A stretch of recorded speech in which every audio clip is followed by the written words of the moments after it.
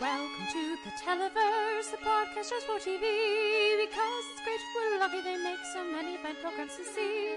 Your hosts Noel and Kate like to debate the merits of all that they've seen. Comedy, genre, reality, drama, and anything that's in between. Welcome to the Televerse. Let's get the show. Hello and welcome to the Televerse. This is Kate Kulzick, joined as ever by Noel Kirkpatrick. Noel, I am back from sunny San Diego. A day late, I might add, because of stupid American bumping our flight 15 hours. Like, it's weather. Like, oh, it's weather, but it's perfect weather here and it's perfect weather in Chicago. I know some people there.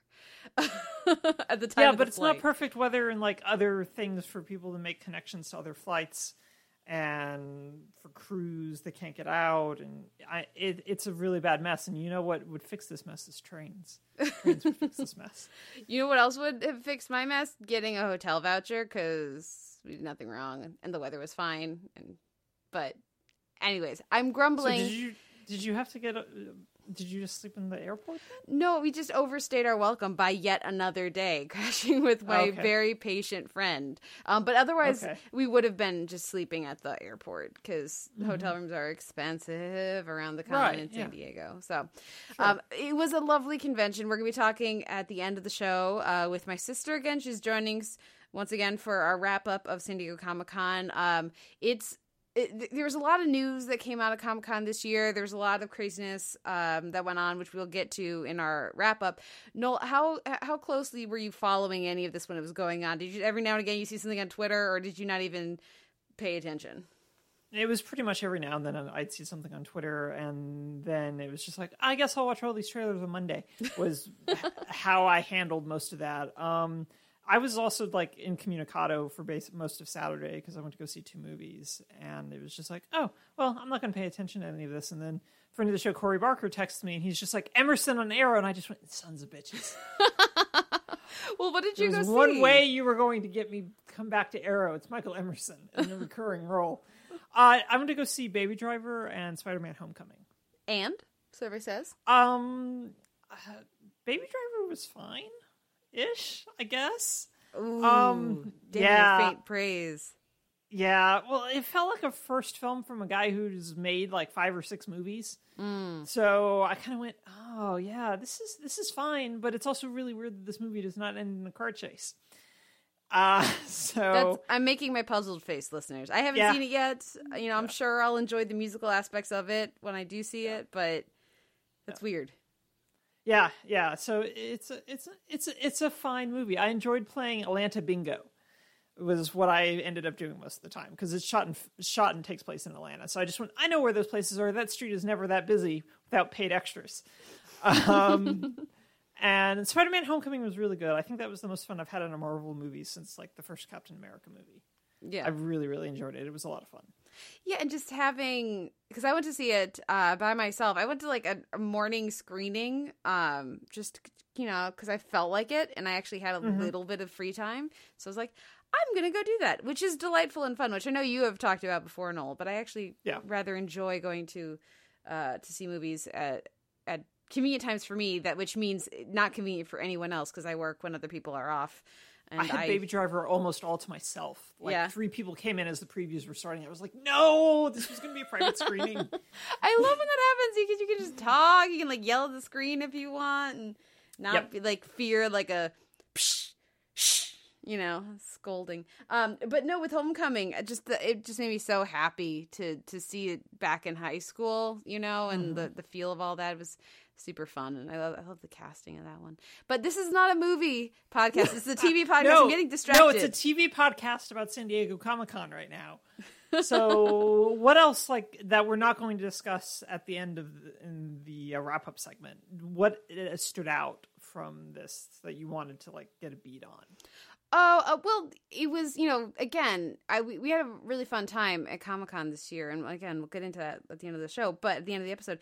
But like you were saying, I just spent some time on YouTube watching the trailers. That's all I did too, because we didn't go to anything that was going to have a crazy trailer. The lines for wristbands to get into Hall H the next day were insane, starting from the morning of the previous day. So it's like, we weren't going to do that. So we didn't see any of the big panels. We didn't see any of the, like, Game of Thrones, Stranger Things, like we didn't do any of that. But we still had a really fun time, and we saw a bunch of great stuff with TV stuff and lots of fun with cosplay, just observing this year. And it was a good time. And again, I enjoy how much you can do of Comic-Con from the comfort of your home down to just entire panels being put up online, which I think is a really smart advertising thing for these different companies like studios and stuff. Why wouldn't you put the whole panel? It's just an ad for your thing.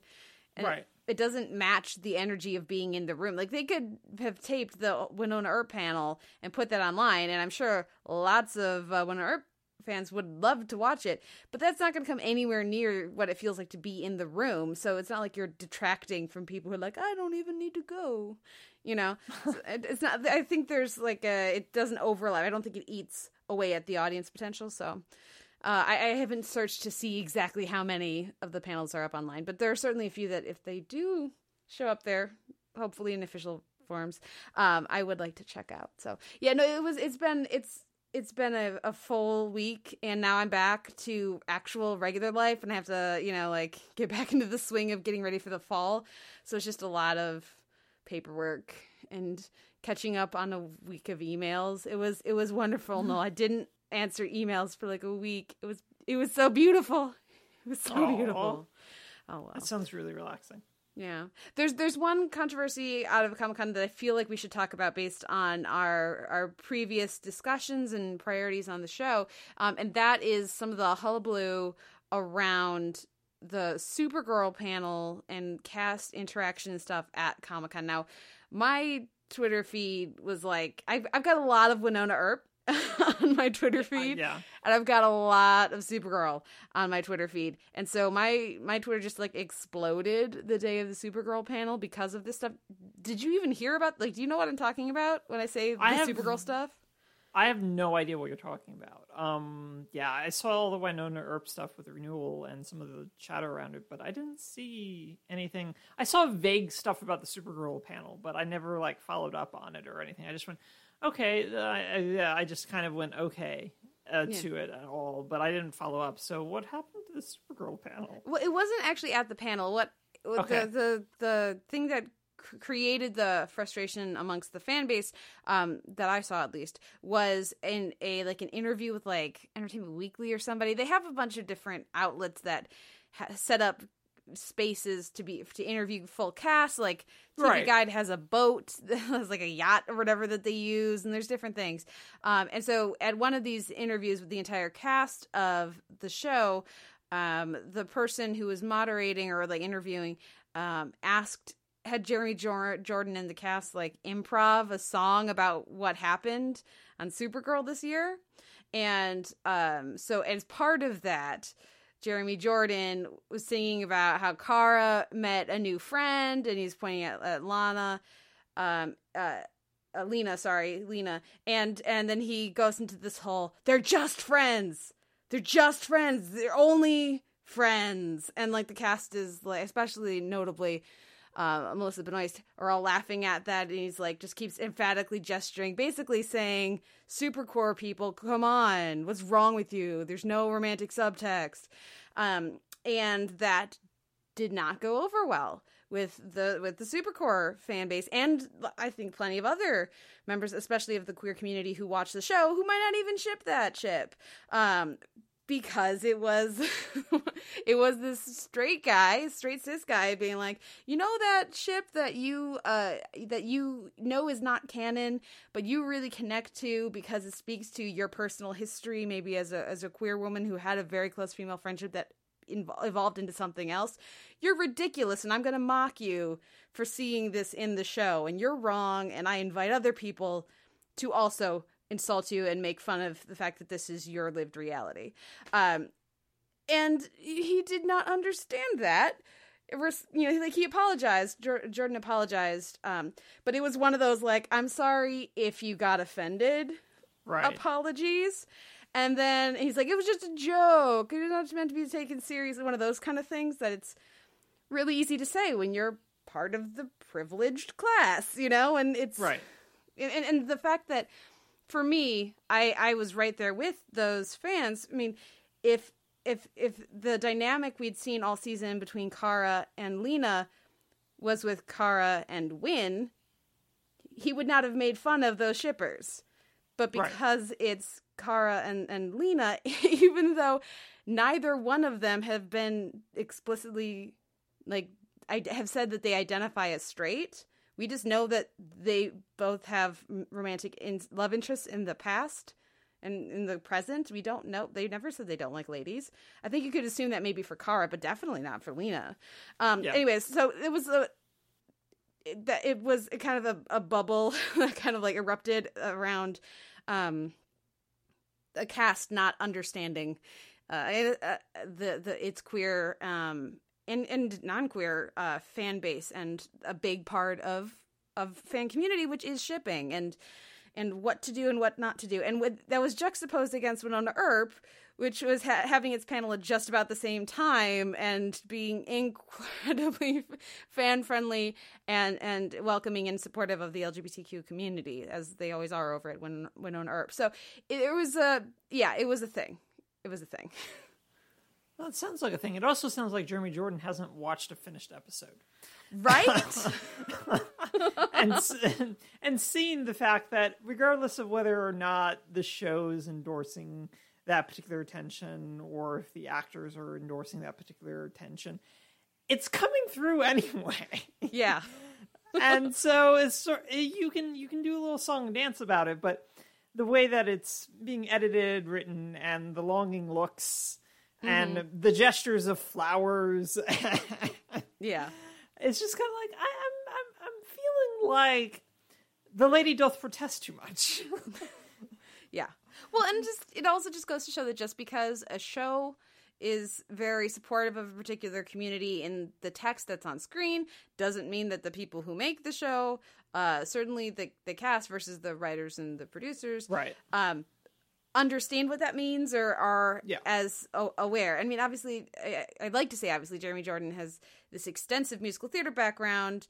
I would assume he is has a positive relationship with the queer community in general. But like, again, that's the kind of thing that it's easy to make a joke about when you're from a position of never having to not see yourself represented on TV.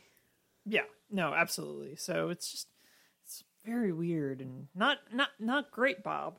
Not great. Sort of the best way. Not great, Bob. And yeah, I'm sad no one just kind of threw him off the boat. Yeah. Well, I was enjoying seeing some GIFs get passed around that were like Kyler comes back to set and it's just him getting slapped upside the head from that one of the episodes last season. That would be nice. Yeah.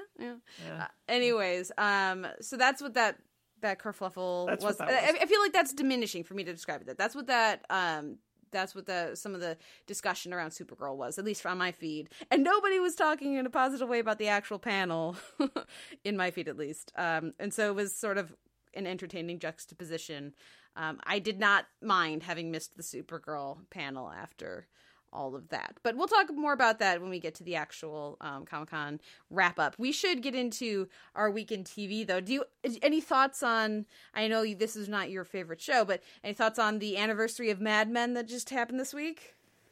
Oh, God. If I read another goddamn think piece about Mad Men, it'll be too soon. Yeah, no, I don't have any opinions about Mad Men whatsoever, apart from the fact that I'm mostly glad I stopped watching after the 4th season. I was enjoying seeing the quotes get traded and the different retrospects. I didn't actually read most of them, but it was a nice kind of it's one of those. It's that anniversary. Very nice.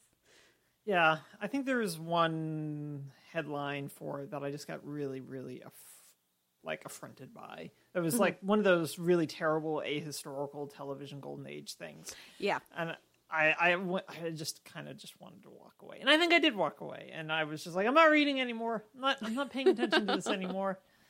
Good call. I'm going to go and watch an old movie instead. Yay. Much better. Much better decision. And that's sort of where I'm at with all the TCAs, because TCAs are happening once again. But I haven't been seeing too much TCA stuff in my feed, and I'm happy for that, because I don't need it. Well, it's a lot of the cable channels right now. So, like, I think the broadcasters and some of the larger cablers start, like, in the next few days. But, yeah, it's also, yeah. So there's not a lot of good news yet. So, yep, and we're just staying in the bubble of TV because there's lots of not good news in the rest of the world. Let's just leave that to the side this time, shall we? Yeah, let's talk about comedy and reality, please. Let's do that. So we'll take a break, listen to some music, and come back with our week in comedy and reality.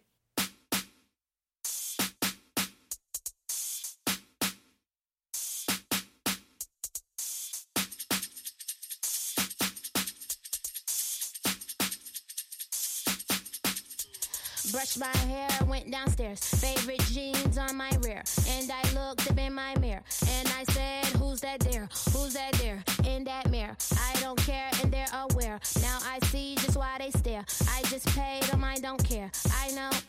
So what, I got an attitude. Bitch, I got an attitude. So what, I got an attitude. I don't sleep, I don't snore. Too much money out that door. On my way to go to work. Bills to pay, so hit that dirt. Change up plans, then Juvenile came on. This week in comedy and reality, we're going to talk a bit about the premiere, season 2 premiere of Insecure, hella great, as well as season 2 premiere of People of Earth, New Beginnings. Then we'll move over to I'm Sorry, Goddess Party. Yeah, you can't say that with a straight face. And then we'll round things out with The Gift of Maggie. Is it The Gift of Maggie or The Gift of the Maggie? I think it's Gift of Maggie. Gift of Maggie. Okay. That was a fun one. Okay, let's go to Insecure. This is one now. Remind me, you didn't have HBO before. Did you watch season 1 of Insecure?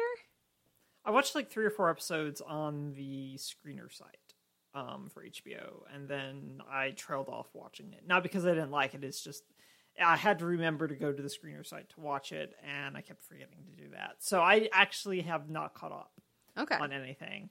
So I just decided, went, well, there'll be a previously on, and I'll be okay. Mm-hmm. And I can just dive in. And I feel like I was very successful in terms of, like, most of the dynamics of things that were happening were covered in the previously on. And I felt like I just kind of went, oh, well, I'm on steady ground here because I know basically all these dynamics right now. So I'm good. I'm set. I feel okay with this. Yeah, the previously on was extensive and also very effective, I thought. So yeah. Yeah. So it was just like, okay, so they've broken up. He's seeing someone else. And then there's stuff at work that's not panning out and law firm stuff. I feel like this was all the stuff that I was already kind of familiar with. So I'm okay. Okay. And what did you think of the premiere? Did it grab you more this time in season 2 than it did in season 1? Well, no, I was still grabbed by season 1. I just got lazy. Okay, so but what I'm hearing then is no, it's about the same. Yeah, no, it's totally about the same, and I'm really glad that like it's back and that now I can like just set my DVR to record it, and it'll be there waiting for me as opposed to me having to seek it out is really what's necessary here.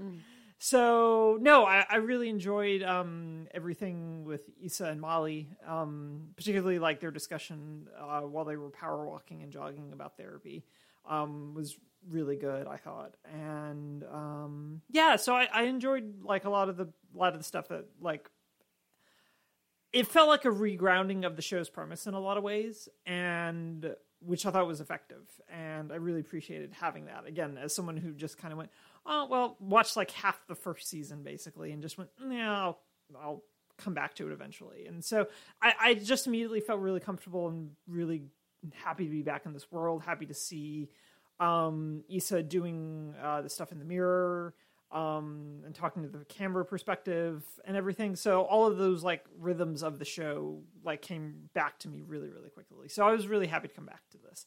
How did you feel about it as someone who I'm assuming watched all of season 1.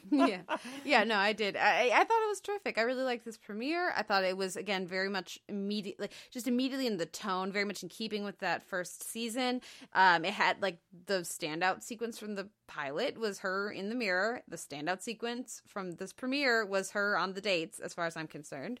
Right. Yeah. And I thought that worked. I like what they give Molly here. I like the idea of her taking this big step to go to therapy and then not doing anything in therapy, which felt very in keeping with that character from last season. And the conflict that they're giving her at work and what that may or may not lead to. I like that they don't immediately have it point towards she's going to get a raise, or her dissatisfaction at her job leading her to make bigger changes. I like that it's just sort of like part of her reality right now, and we'll see if they go anywhere with it or they don't.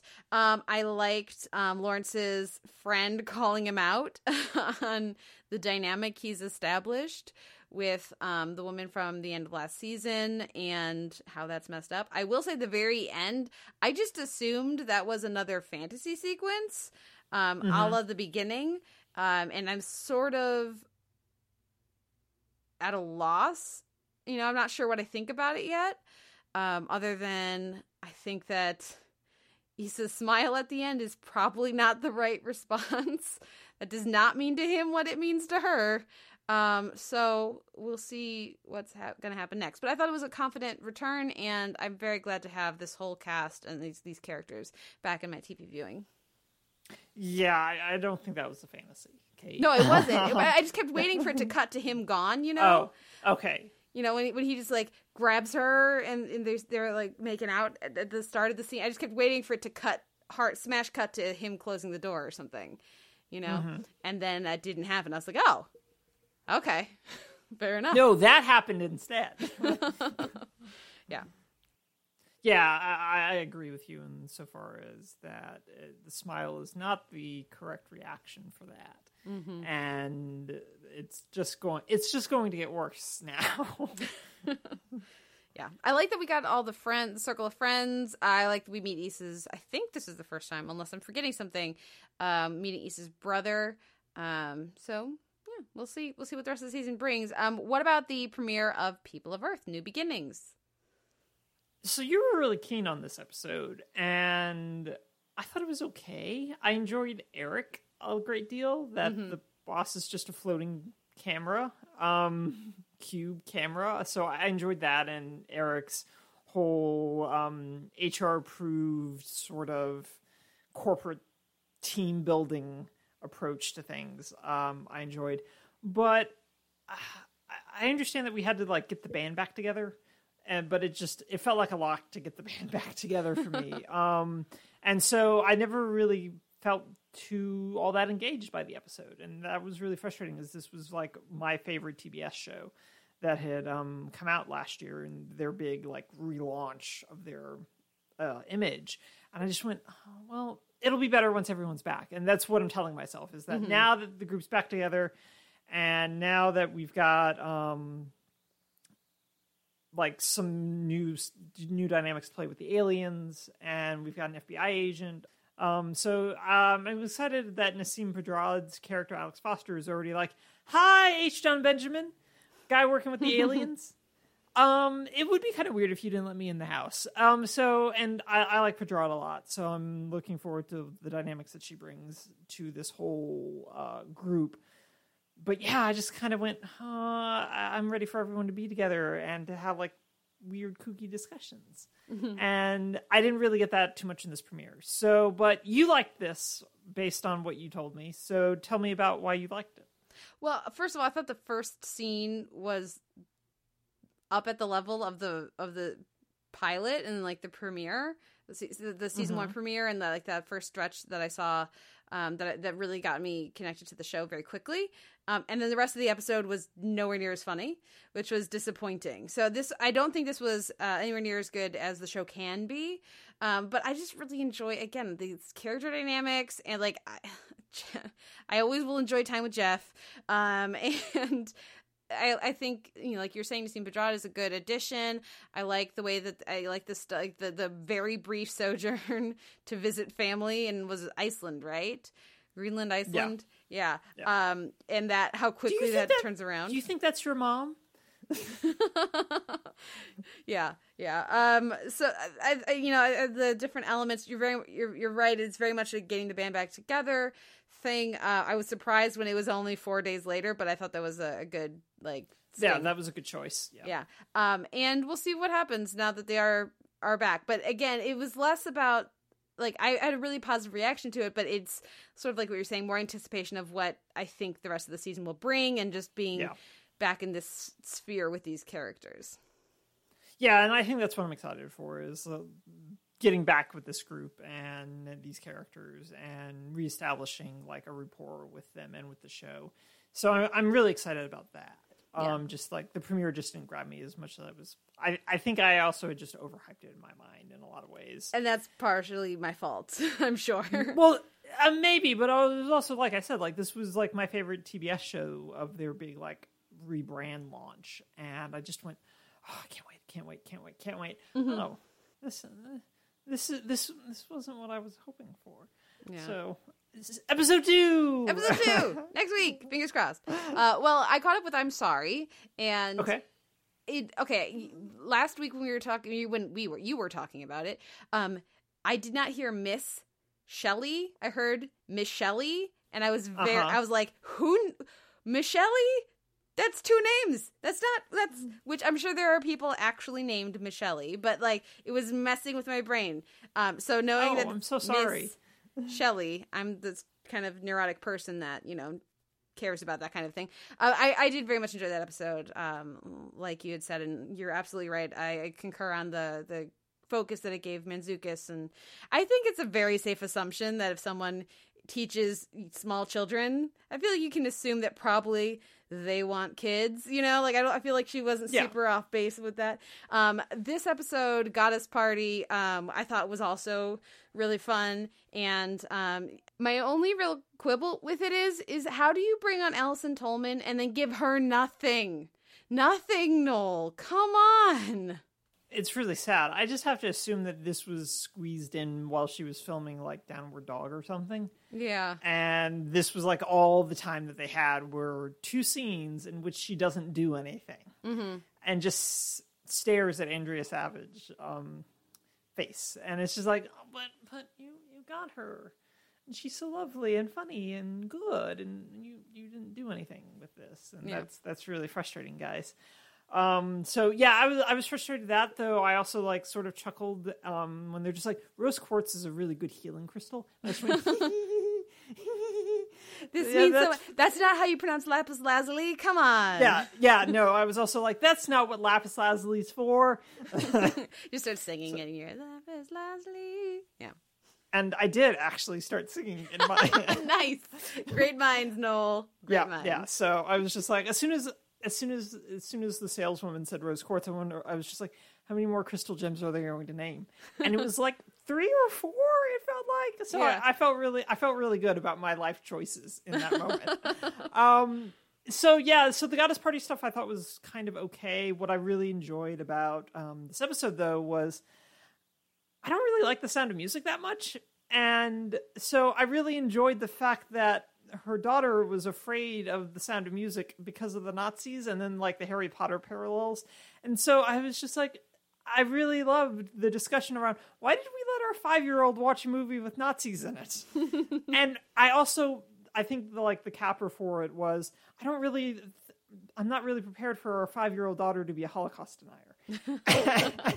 I just went, that's so good. This is much better than the vague social commentary surrounding this Goddess Party thing that's happening here. This is much sharper and funnier and feels a lot more grounded in an actual thing that happened, probably, or at least it feels that way.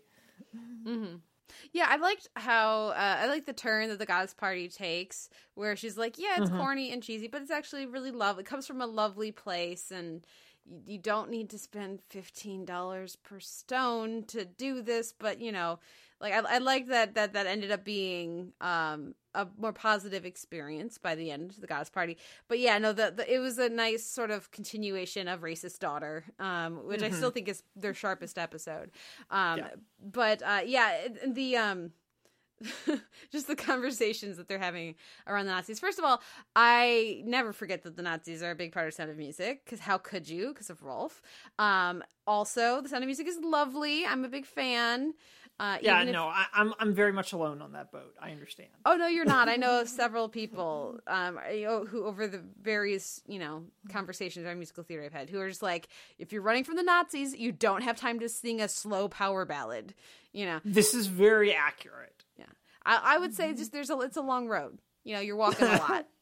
Maybe you don't want to start an avalanche, but I could see why you'd be singing to pass some time.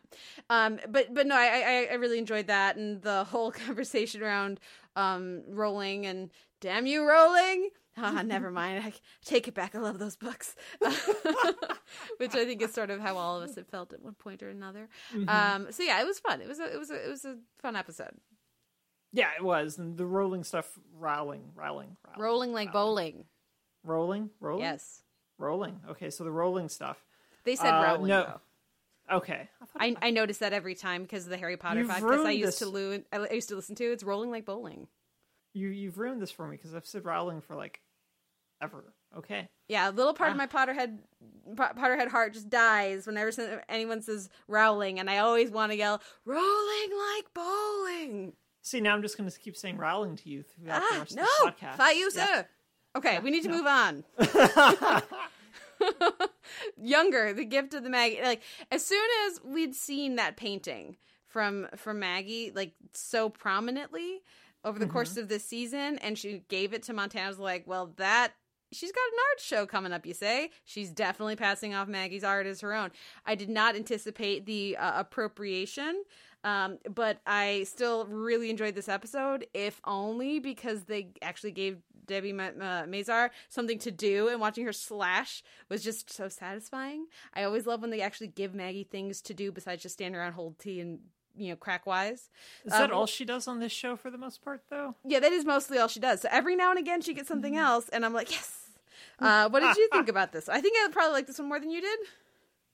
No, I enjoyed this. The lampooning of the whole art scene and her philosophy around the reappropriation was just really gross and terrible. And I appreciated that they made sure to have the Vulture discussion about Maggie surface and be like, maybe she still has some stuff that we need to see and learn and appreciate from. So I really enjoyed all of that. And I guess before we get to my one thing that I really need to discuss after having only watched 5 episodes is, how did you feel about the sort of detente that's formed between Liza and, is it Josh? It's Josh. Yeah. Right? Yeah. So how are you feeling about that? Is this too soon, or is this the show needs to move on in the same way that it was with Kelsey, or how are you feeling about that as someone who has a lot more frame of reference for the Josh stuff than I do? Yeah. Oh, it's way too quick. It's way too soon. I think this is a good way. I like this episode, and even I think the placement of this episode works, but the ending, no. He needed to say that it was still too soon, but he thinks maybe they can get there at some point, and then spend the rest of the season just hanging out with Kelsey and doing stuff with her, and then by the end of the season they can get to a place where they're cooler. But he was proposing to her not that long ago, so it's way too fresh, and and I think there's a little bit in the performance of, sure, it's easy for you to ask that of me because you're the one who did the dumping by proxy, by cheating. But I think the show wants us to think that Liza's right when she says, I think he's starting to forgive. And that's a problem for me if you're going to try to be somewhat respectful of these characters and actually buy into the emotional journeys they're on. So yeah, way too soon. Okay. Yeah, because I didn't really have like an opinion on that. And so I was just like, well, I wonder how Kate's going to feel about this, was my immediate thought. Because I just kind of went, I don't really know who Josh is based on like these 5 episodes. And so I was just like, I don't understand what this is really. So I was just like, oh, whatever. I don't care. What I do care about, though, is that after only 5 episodes, and this is in our rundown notes, is like, I don't understand why Liza and Charles are grinning at each other and not having sex all of the time on his desk. Because it's driving me up the wall that they're not having sex on his desk, like, literally all of the time. It's really frustrating, Kate. And it's just like, they just grin at each other, like, really stupidly throughout this entire episode in particular. And it's like, oh my God, just bone already, for the love of God. And that's kind of where I was with that. I was just like, after 5 episodes, I'm just like, oh, please just have sex already. This is killing me. It's an end of season development that we're gonna see come back in a certain way. I wouldn't be surprised if that came back around the same time her yes, I'm interested in a job somewhere else comes back. So that the idea of like, well, if you took this job over here, you could get with the hottie at the office because he'd no longer be your boss. I don't know what that old timey voice is for, but in my head, I was about to say, where did that old timey 1940s newscaster voice suddenly come from? I don't know. It feels like the kind of thing Liza would do, though. Go into that voice, but like that's because they're the OTP. I think they're the long term forever couple for the end of the show. Okay.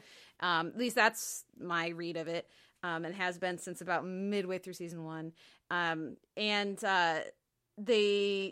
It adds too many complications to the show, but specifically to who the characters are. Like the kind of person Charles is, he would never get involved with someone at work.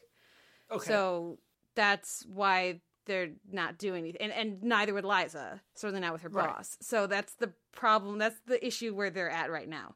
Now, if she ends up at another company for a stretch of time or something, then absolutely I can see that happening. But I also think the how old are you? I'm 26 is easier when you are clothed, even if you are Sutton Foster. So, like, I think that's an issue as well. Sure. I mean, I have the exact same body I had when I was 15. There you go. No, I don't. Maybe, kind of, a little bit. I haven't really grown a lot, Kate, is what I'm saying. Kind of stunted. Yeah, I understand all of that, and I hear what you're saying. What I'm also saying is that they're just grinning at each other way too much, and that needs to stop, or they need to like comment on it, or yeah.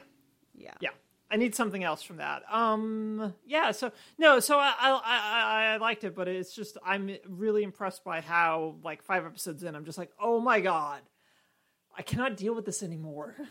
Can't deal in like with a good way. Yeah, in a good way. I can't deal with this anymore. And just having them sort of like have a whole discussion about happily ever afters around like the book, continuing on the romance novel writing. And I just went, oh gosh, come on. Just let's have a different kind of happy ending show, and just we'll get there anyway. Okay, well, what wins your week in comedy and reality, Noel? I say comedy and reality. We didn't talk about baking show. No, we didn't. It was on there, but it wasn't going to win. So, I'll give it to Younger this week, I guess. Me too. Yeah, I didn't anticipate. I was like, I feel like I should say Insecure, but I think had more fun watching Younger. Yeah. So Yeah, I had more fun with Younger as well, so that's why I picked it. And also just my clearly visceral reaction to this. Yeah. So they can feel free to revoke my prestigious critic card, but like it was just fun. And watching, Maggie slice up the painting, and like as Amy tries to lecture her about cultural appropriation, and if you'd gone to art school, they did a really fantastic pivot with her, just enough. When we see her mom, and she calls her mom by her first name, and the mom's got the tattoos on the thing, and they've got stupid amounts of money and everything. I was like, yep, you guys totally set this up appropriately. I absolutely buy it. Well executed. I love to hate her now. I haven't been Amy for a year. A year. That's it. Just a year. Yeah. And it's just like, oh wow, this is lovely. Yeah. Good times. Good times. Well, now we'll take a break and come back with our week in genre and drama.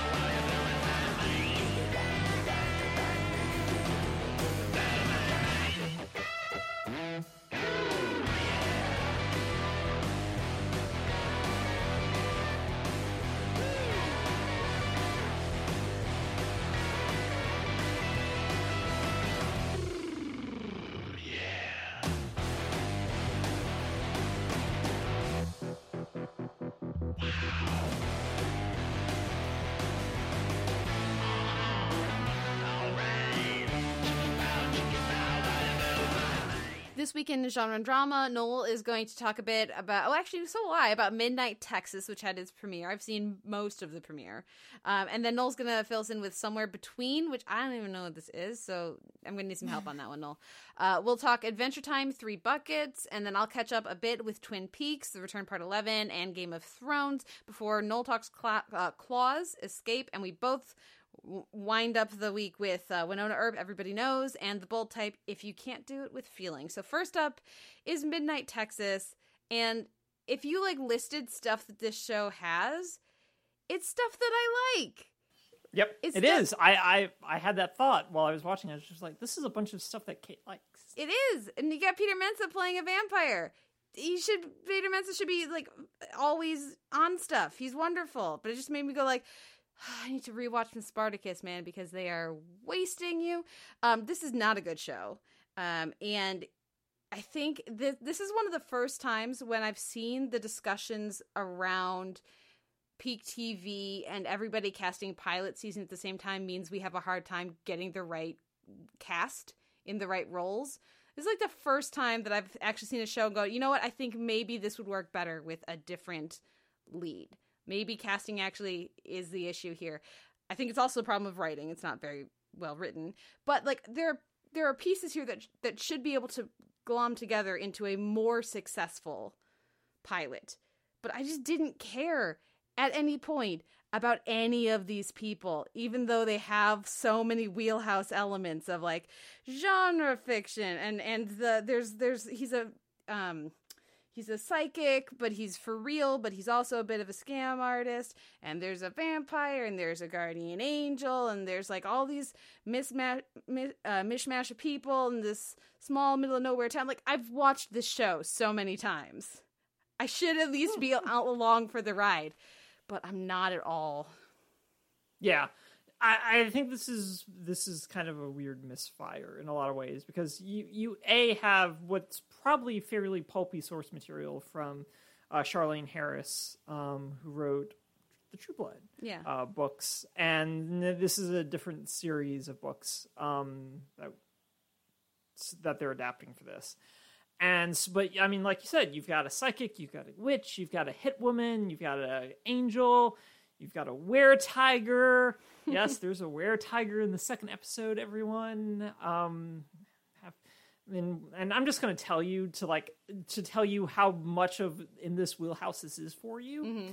Kate, is that in the second episode, the vampire and the were-tiger fight. Of course they do. Please keep in mind that, as a were-tiger, it's just a tiger. Uh-huh. But still, a tiger and a vampire fight in the second episode of this show.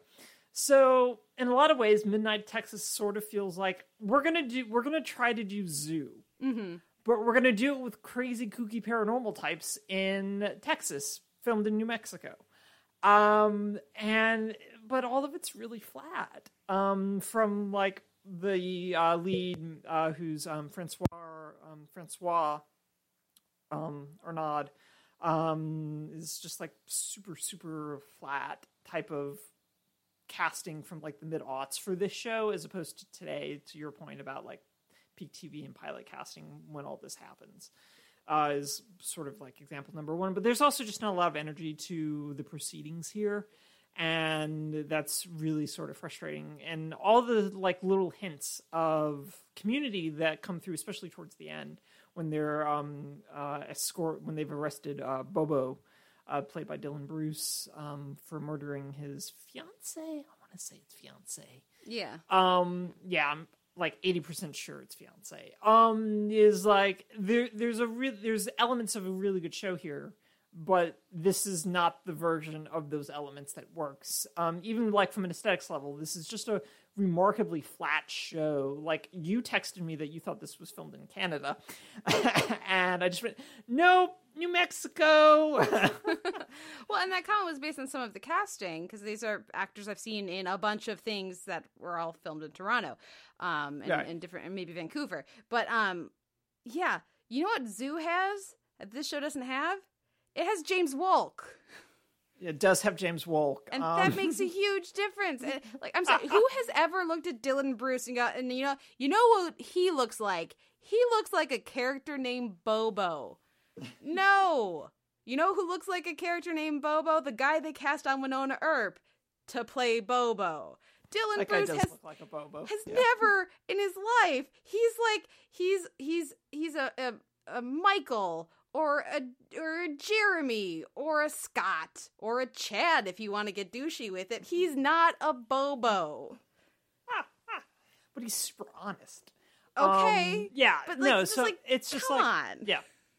Yeah. No, it's all like really, it's all very flat from acting to writing from aesthetics. So it's not the worst premiere I watched this week, but it's certainly like sort of the weirdly most disappointing, as something that I was hoping was going to be kind of weird and delightful, and ended up just being really bland.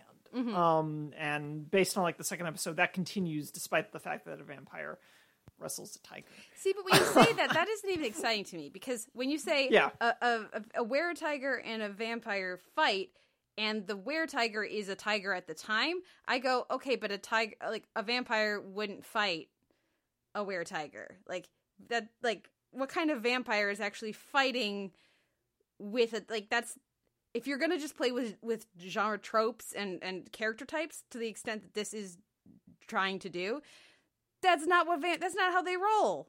That's not what, they don't put up extra energy. They don't like. That doesn't matter. If you're not going to make a specific character, which they have not spent any energy doing in this premiere, then you don't get to like have that sound awesome. It just sounds confusing and why to me. So yeah. And I should stress, because I've been kind of harsh on the cast for this, I have seen many of these cast members in other things and really enjoyed them. Like the actress who plays the assassin, she was terrific on Vampire Diaries. And obviously Peter Mensa, who plays the vampire, wonderful on Spartacus. And I really enjoyed Dylan Bruce by the end of his run on Orphan Black. So like, you know, like it's not necessarily these actors are the problem. It's in these roles used in this way. Does not work. Yeah. Yeah. And that's exactly where it is. It's like, it just doesn't work. And it's sort of hard to feel connected to any of that when it doesn't work. It's just like, oh, your house is like super duper haunted. Okay. Okay. You should probably move. Yeah, you should just stay in the Airstream. I don't understand why you're renting a house, to be honest with you. Yeah. Just stay in the Airstream that you have. But okay. All right. Well, should I then assume that the worst premiere you saw this week was somewhere between? Yes. The worst premiere I saw was somewhere between. So this is an ABC show. It's an ABC drama in which nobody knew that this was airing. Like, I had more of a sense that, like, just from, like, living and existing, that Midnight Texas was something that was premiering. It had a big push at ComicCon. Right, it had like a big push at ComicCon, and I watched Hollywood Game Night on Carmichael's show, both of which are on NBC, and they were really pushing whatchamacallit. They had been really pushing Midnight Texas in promos during commercials that I was fast forwarding through, or if not remembering to fast forward through, as sometimes the case is.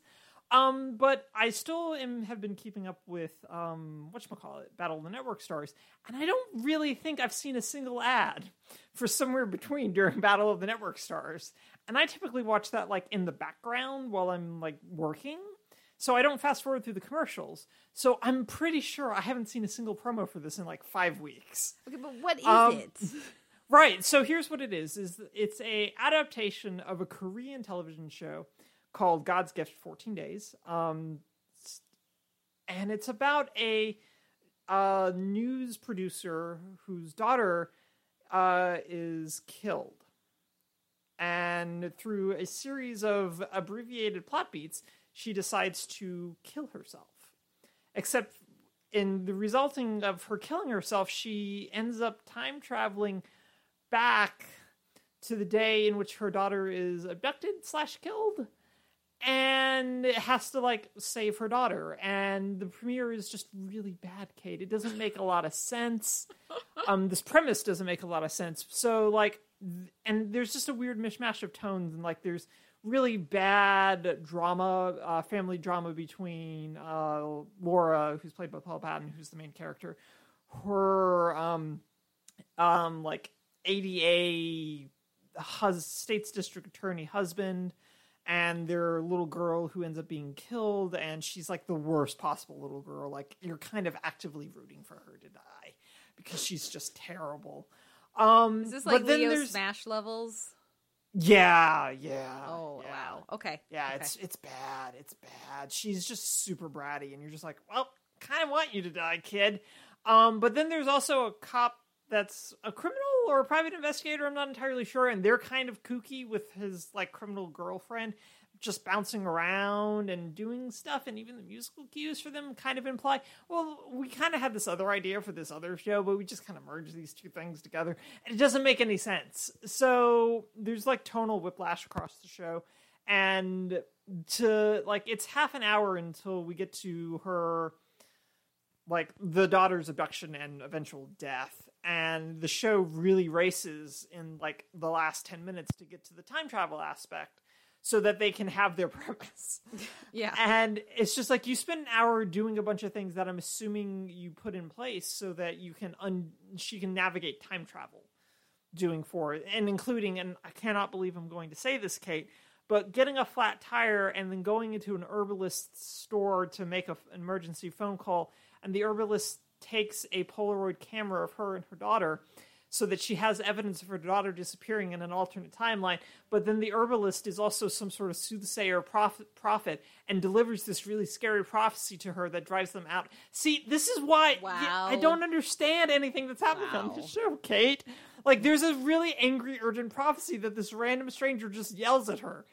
And after taking a Polaroid shot of them, and it's just like, I don't understand what this show is. And I really sort of wanted to watch the second episode, which aired. They did a 2-night premiere to see what happened in the second night.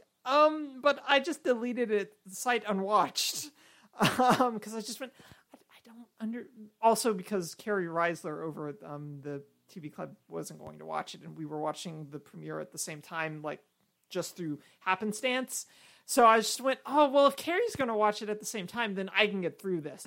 But Carrie was just like, I'm not watching this. I'm not watching that second episode. I just went, oh, well, I'm just going to delete this then. So yeah, no, if you were thinking maybe about somewhere between, no, is my really long story short. No, do not watch this. Yeah, no, I was asking because I had a little extra time, not enough time to catch up on some of the other shows that I would rather catch up on, but enough time to fit in one more thing. I was like, should I watch Midnight Texas or somewhere between? You're like, well, you should take a nap. And then if you really want to watch something, I guess Midnight Texas. And thank you for that, because that sounds horrible. That just sounds like no, just like Lana on Archer levels of nope. Yeah. Yeah. You have to, what you have to achieve to get an audience on board with a main character who commits suicide in the first episode, like, and then the rest of then comes back to life or whatever. Like, that's not. If you're gonna be realistic at all, that doesn't work. No, and the stuff like what's driving her to suicide is like she and her husband like get into like a fair amount of fights. She's obviously very distraught about her daughter's death, but we don't spend any time with that. Yeah. It's like one scene of fighting, and then she's like, well, I'm gonna like put some stones in my cardigan and I'm gonna die. And it just went, but I don't understand. Yeah. We glazed over a lot of emotional legwork that needed to be done for this to be okay. Yeah, that's just like, it's just a non-starter on a pilot. I can't think of anything that's done that.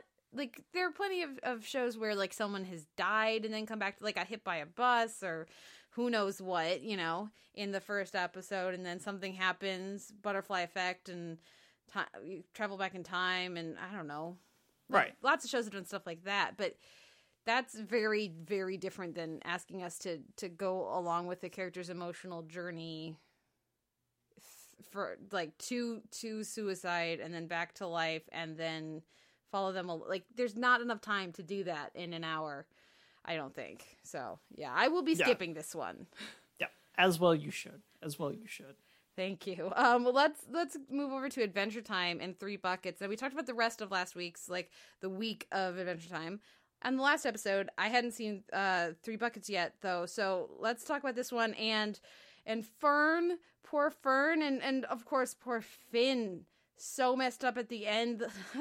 The week took a turn, man.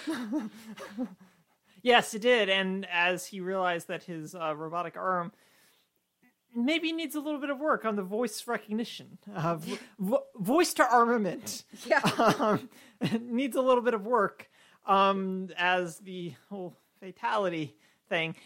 Mm-hmm. And in retrospect, now it reminds me a little bit of Spider-Man's suit in Homecoming wanting to always do the instant kill version of things. How did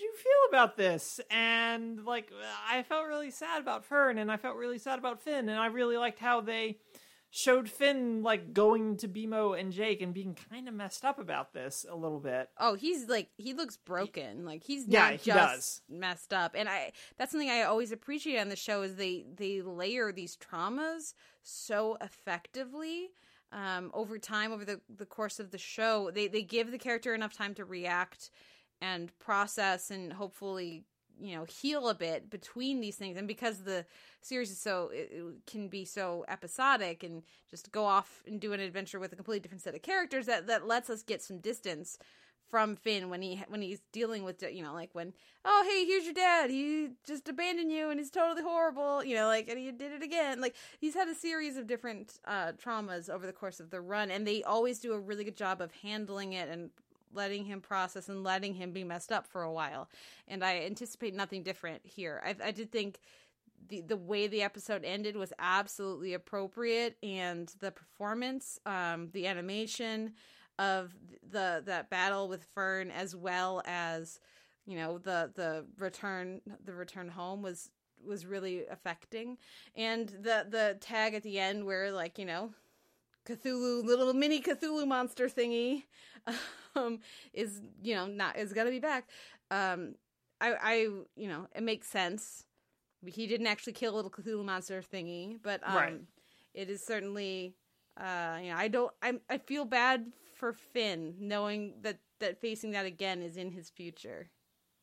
Yeah, and like, there's a whole level of layers in that badness, because I'm like, oh shit, that's Great Uncle Gumbald. Mm-hmm. And I'm just like, oh no, this feels all sorts of bad coming on the horizon right now, is how I'm feeling about this. But yeah,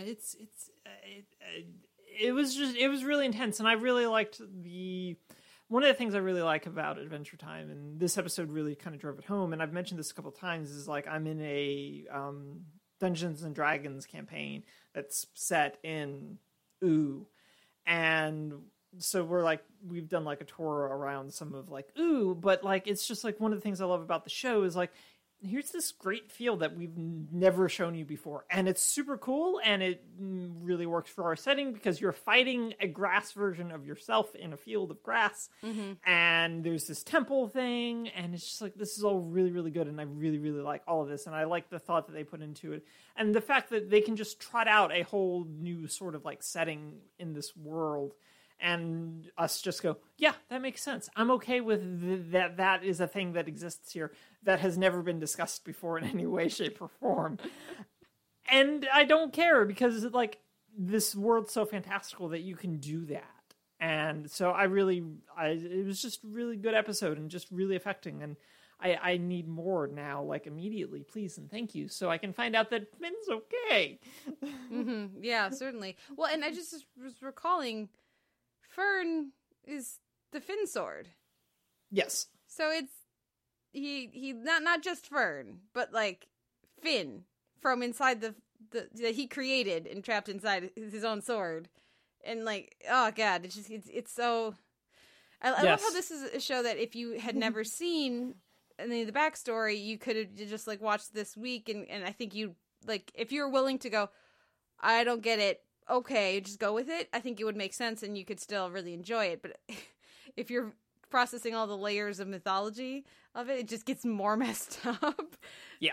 Oh man, it's so messed up because it's the Finn sword and the grass sword, and now it's Fern, but the Finn sword was Finn because of the stuff that we did. And with Prismo and with the dimensions. Prismo and the dimensions and the time travel things and the sleeper. But we only did that because we needed to make wishes. And oh god, it's all so much. It's all collapsing. Someone somewhere online has done a diagram, and I thank them, and I will hopefully go find it after we finish recording. Oh man. Well, let's move on to our next show, and that is Twin Peaks, which I feel like this is a good pivot because I had gotten behind on Twin Peaks, Noel. I had seen the first 7 and gotten behind on 8 through 11. What happens in episode 8, the very first episode that I was behind on, it's fucking insane.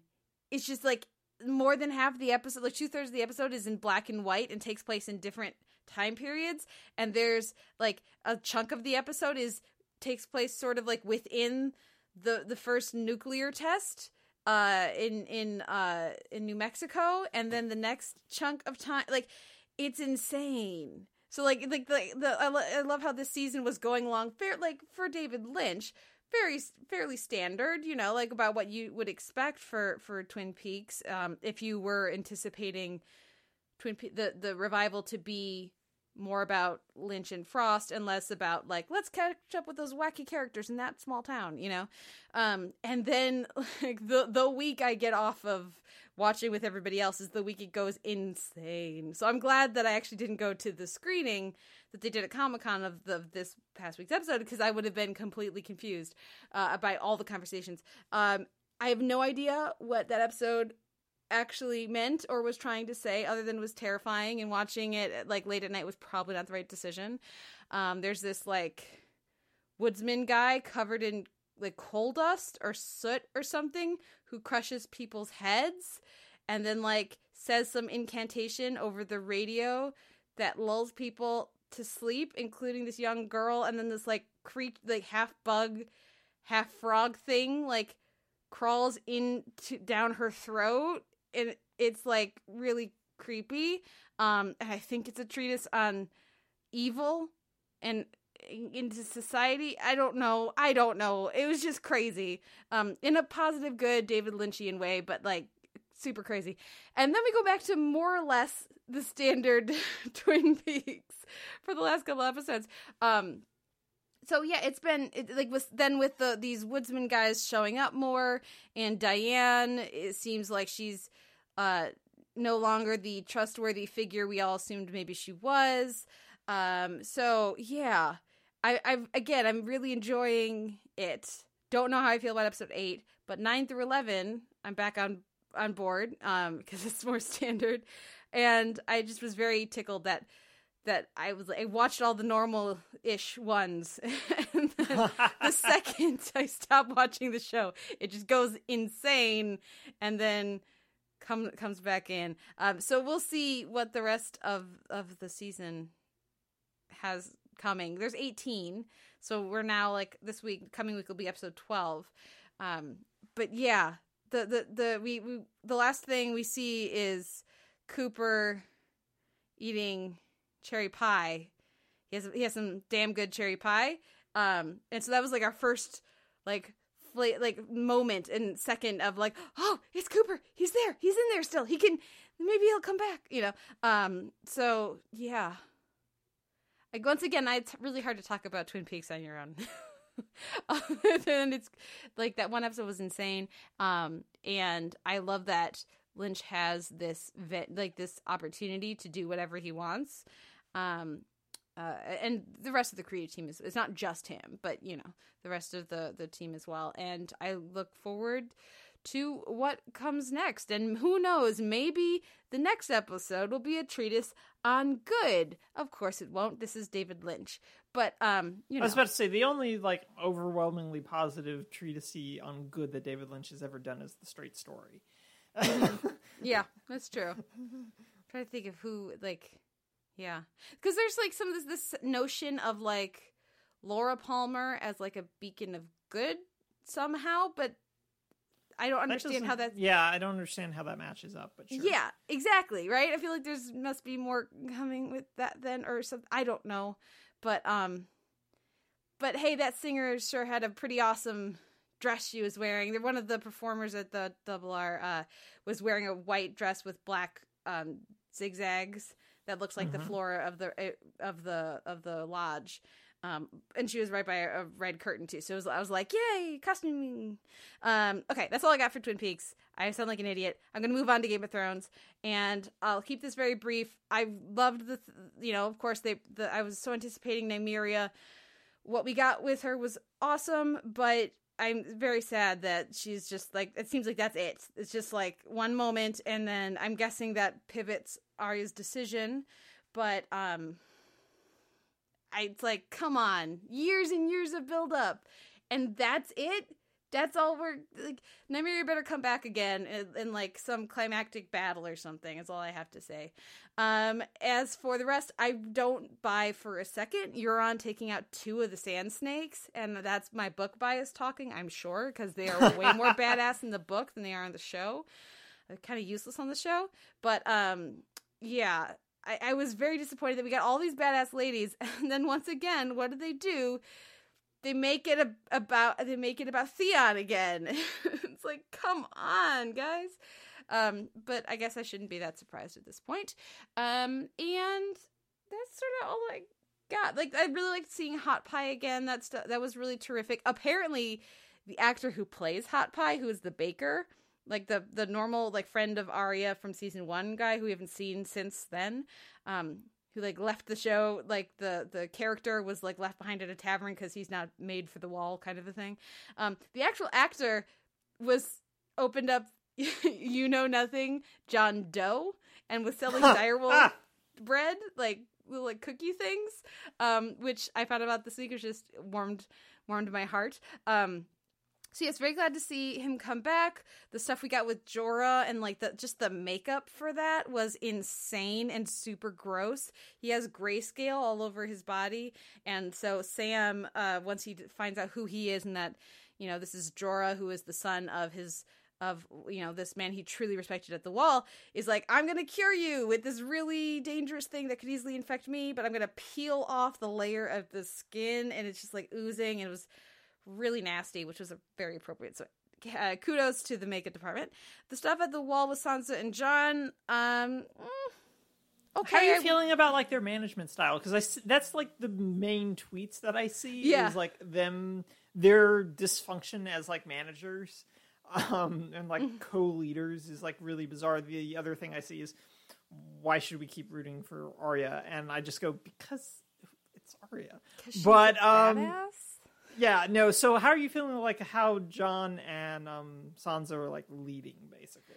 Well, I think the issue that we're running into is that, at least that I'm running into, is that Sansa's advice is terrific. It's really great if you didn't have an army of the dead coming from the north that trumps everything else that she can't possibly appreciate because she hasn't seen it and she doesn't know.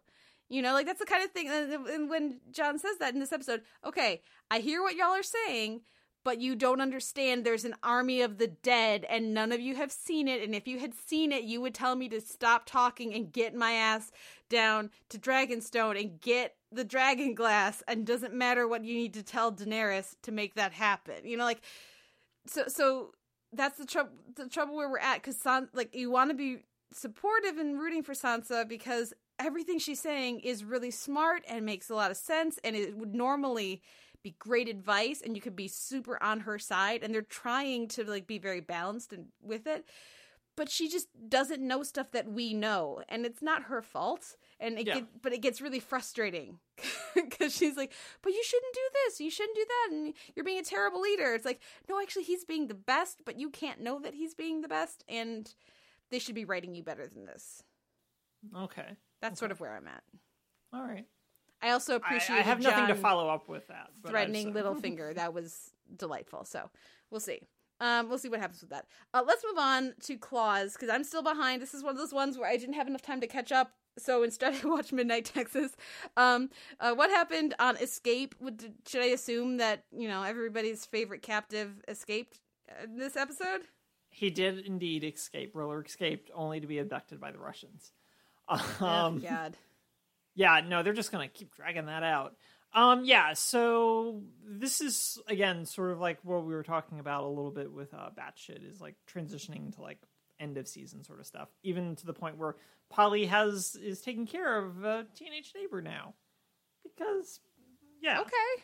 Yeah, sure. I mean, the mom's incarcerated, and so Polly's looking after her, but I kind of went, all right, this is a little late to be putting in cousin character. Is it a 10-episode season or 13 or? I think it's 10. Okay. But I'm just like, this is a little late for this, guys. So I was just like, okay, let's do that. Anyway, so yeah. But like the big things that come out here within this episode is that Desna gets out from running the salon with approval from Uncle Daddy, and gets Toby to run it, basically. So like that's covered. Not the salon, the dispensary. Well, no, because Bryce is running the dispensary, but okay. they still want the salon intact. Oh, okay. For like to have like that as like cover for laundering. Okay. So they need that there. So Toby's going to handle that now.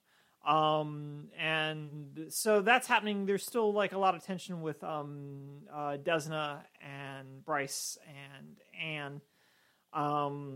And like all this stuff around like the Bryce killing the two foster parents, and like all that stuff is still swirling and circulating, and Desna and Anne are on very still not good terms. But like the big thing is that Dean goes on a trip with Virginia. Oh, okay. It's very exciting. He was chosen to be like a model at an art exhibit. The same art exhibit, naturally, that Roller and his captor were at, which is how we get confirmation that Roller is alive to the rest of the group. But also that Dean and Virginia had sex. And yeah. Okay. Like it's just sort of thing. So yeah, that's fun. And Dean is very firmly in that Virginia is his girlfriend. And Virginia is very much like, yeah, you're really sweet and all, but implication also being you have a really big penis. But yeah, so it's just like one of those things where it's just like, oh, this happened, and now we're going to deal with that fallout too. I'm assuming, again, like the show's many, many balls in the air sort of thing. And when it's just like, maybe just like take one of those balls and just put it in a box for a little while. Like Roller? Like Roller, and just maybe duct tape the box shut. But yeah, so Roller's, I think, with the Russians now, like abducted, but they know that he's alive.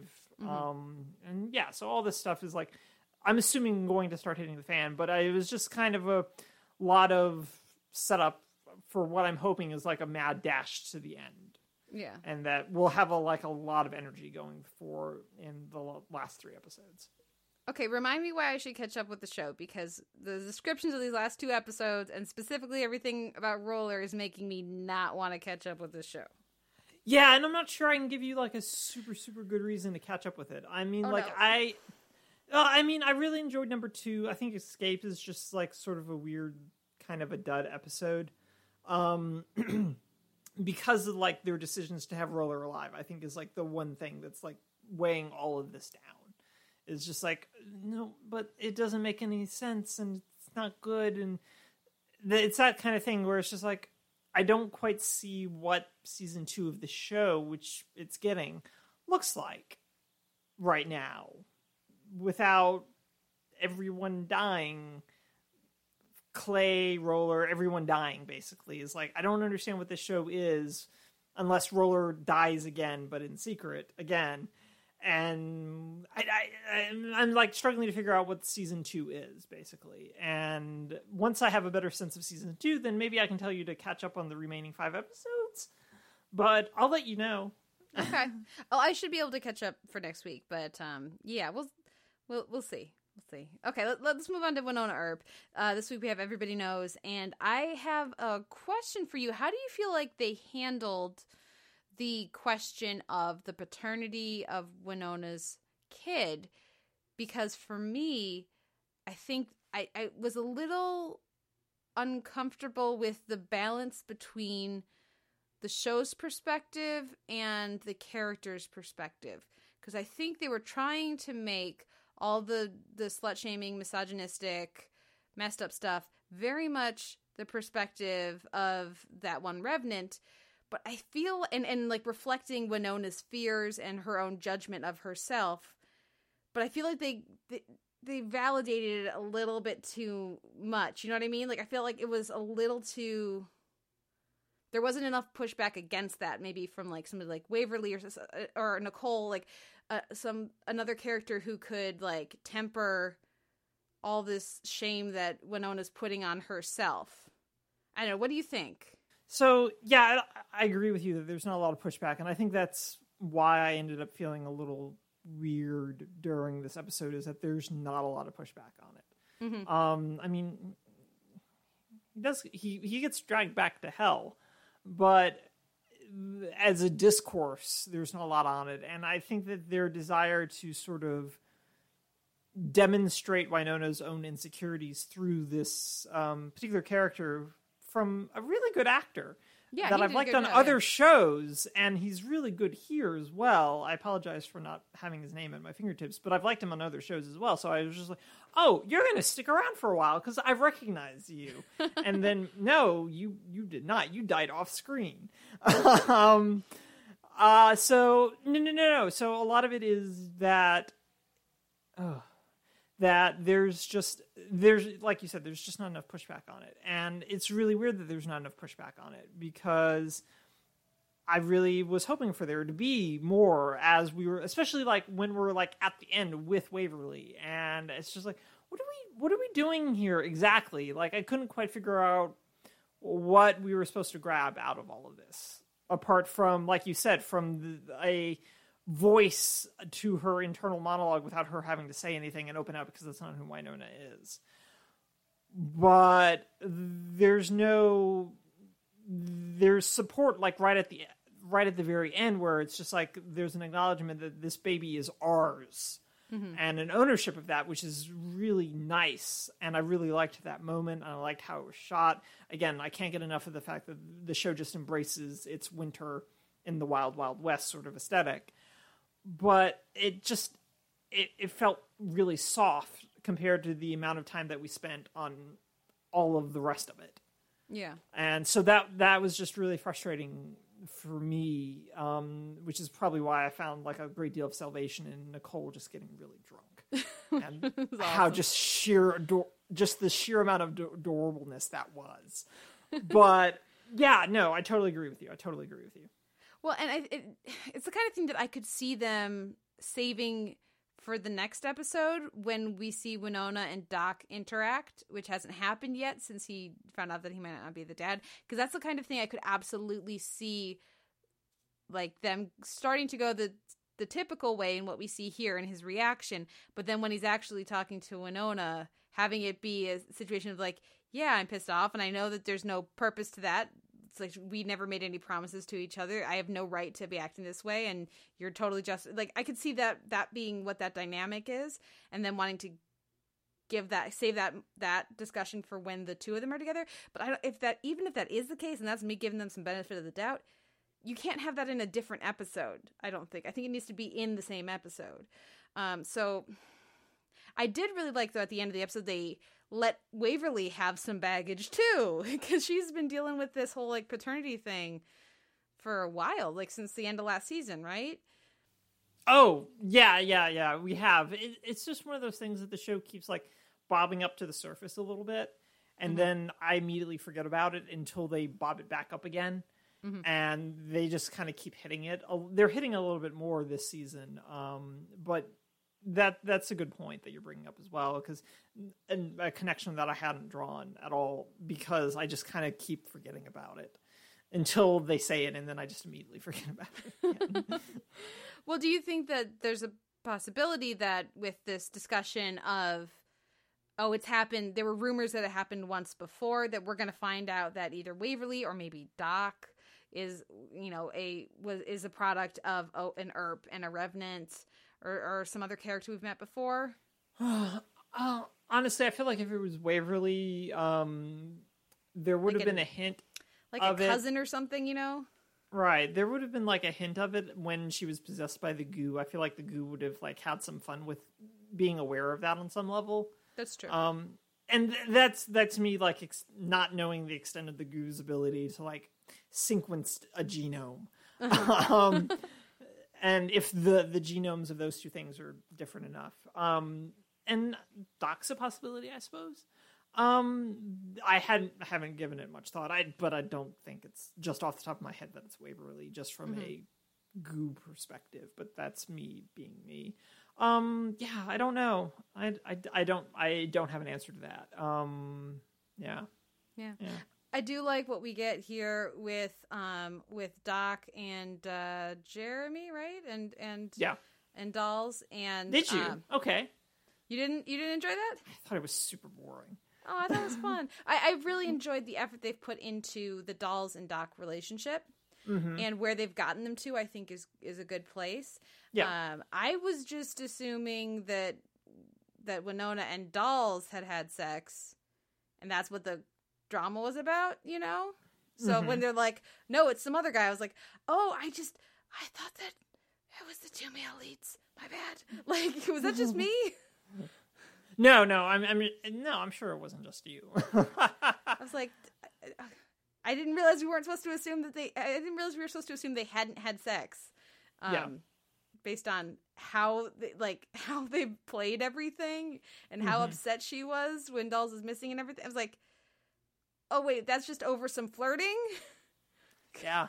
Apparently it's really good flirting though. It's like super good flirting. It's like the high, like top it's echelon. the high quality, right? Yeah, no, that's like flirting that you only get like once in a lifetime type of stuff. Apparently, yeah. Okay, well, any other thoughts on Wynonna Earp besides, of course, again, I need to second and co-sign how just delightful and adorable everything with Drunk Hot was, and like I can't lie to Waverly. It was so funny. It was so funny. I can't like I just need like all of that super cut together so I can watch it over and over again. Oh, I'm sure the gifts are out there. Yeah, no, I'm sure the gifts are out there. I just like how immediately she just like keeps down. She's like, no, I'm just going to keep taking these shots. No questions asked. I'm going to try to keep up with you, Wynonna.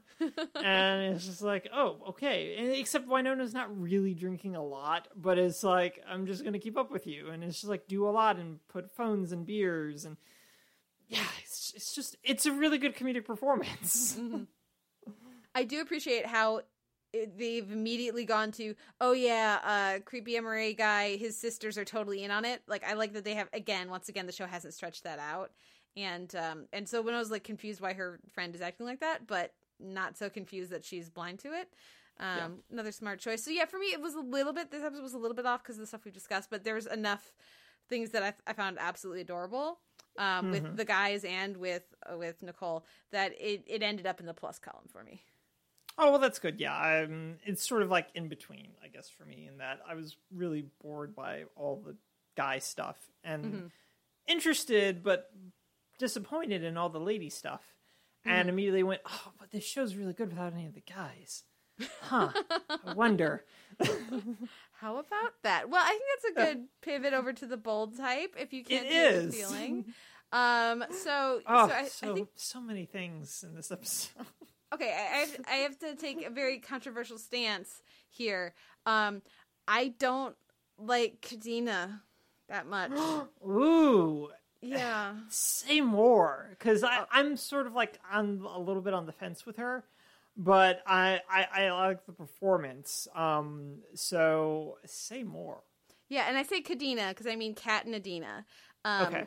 So I like Adina just fine on her own. Okay. Okay. I misheard you. Okay. Yeah, no, and I think the stuff that they're doing with Kat is very interesting, but like, okay, Kat, a big part of who she is and her identity and everything is all of her social media stuff. Like, that's her job. That's what she's knowledgeable about. She's very connected, and maybe does she need to unplug sometimes? Absolutely.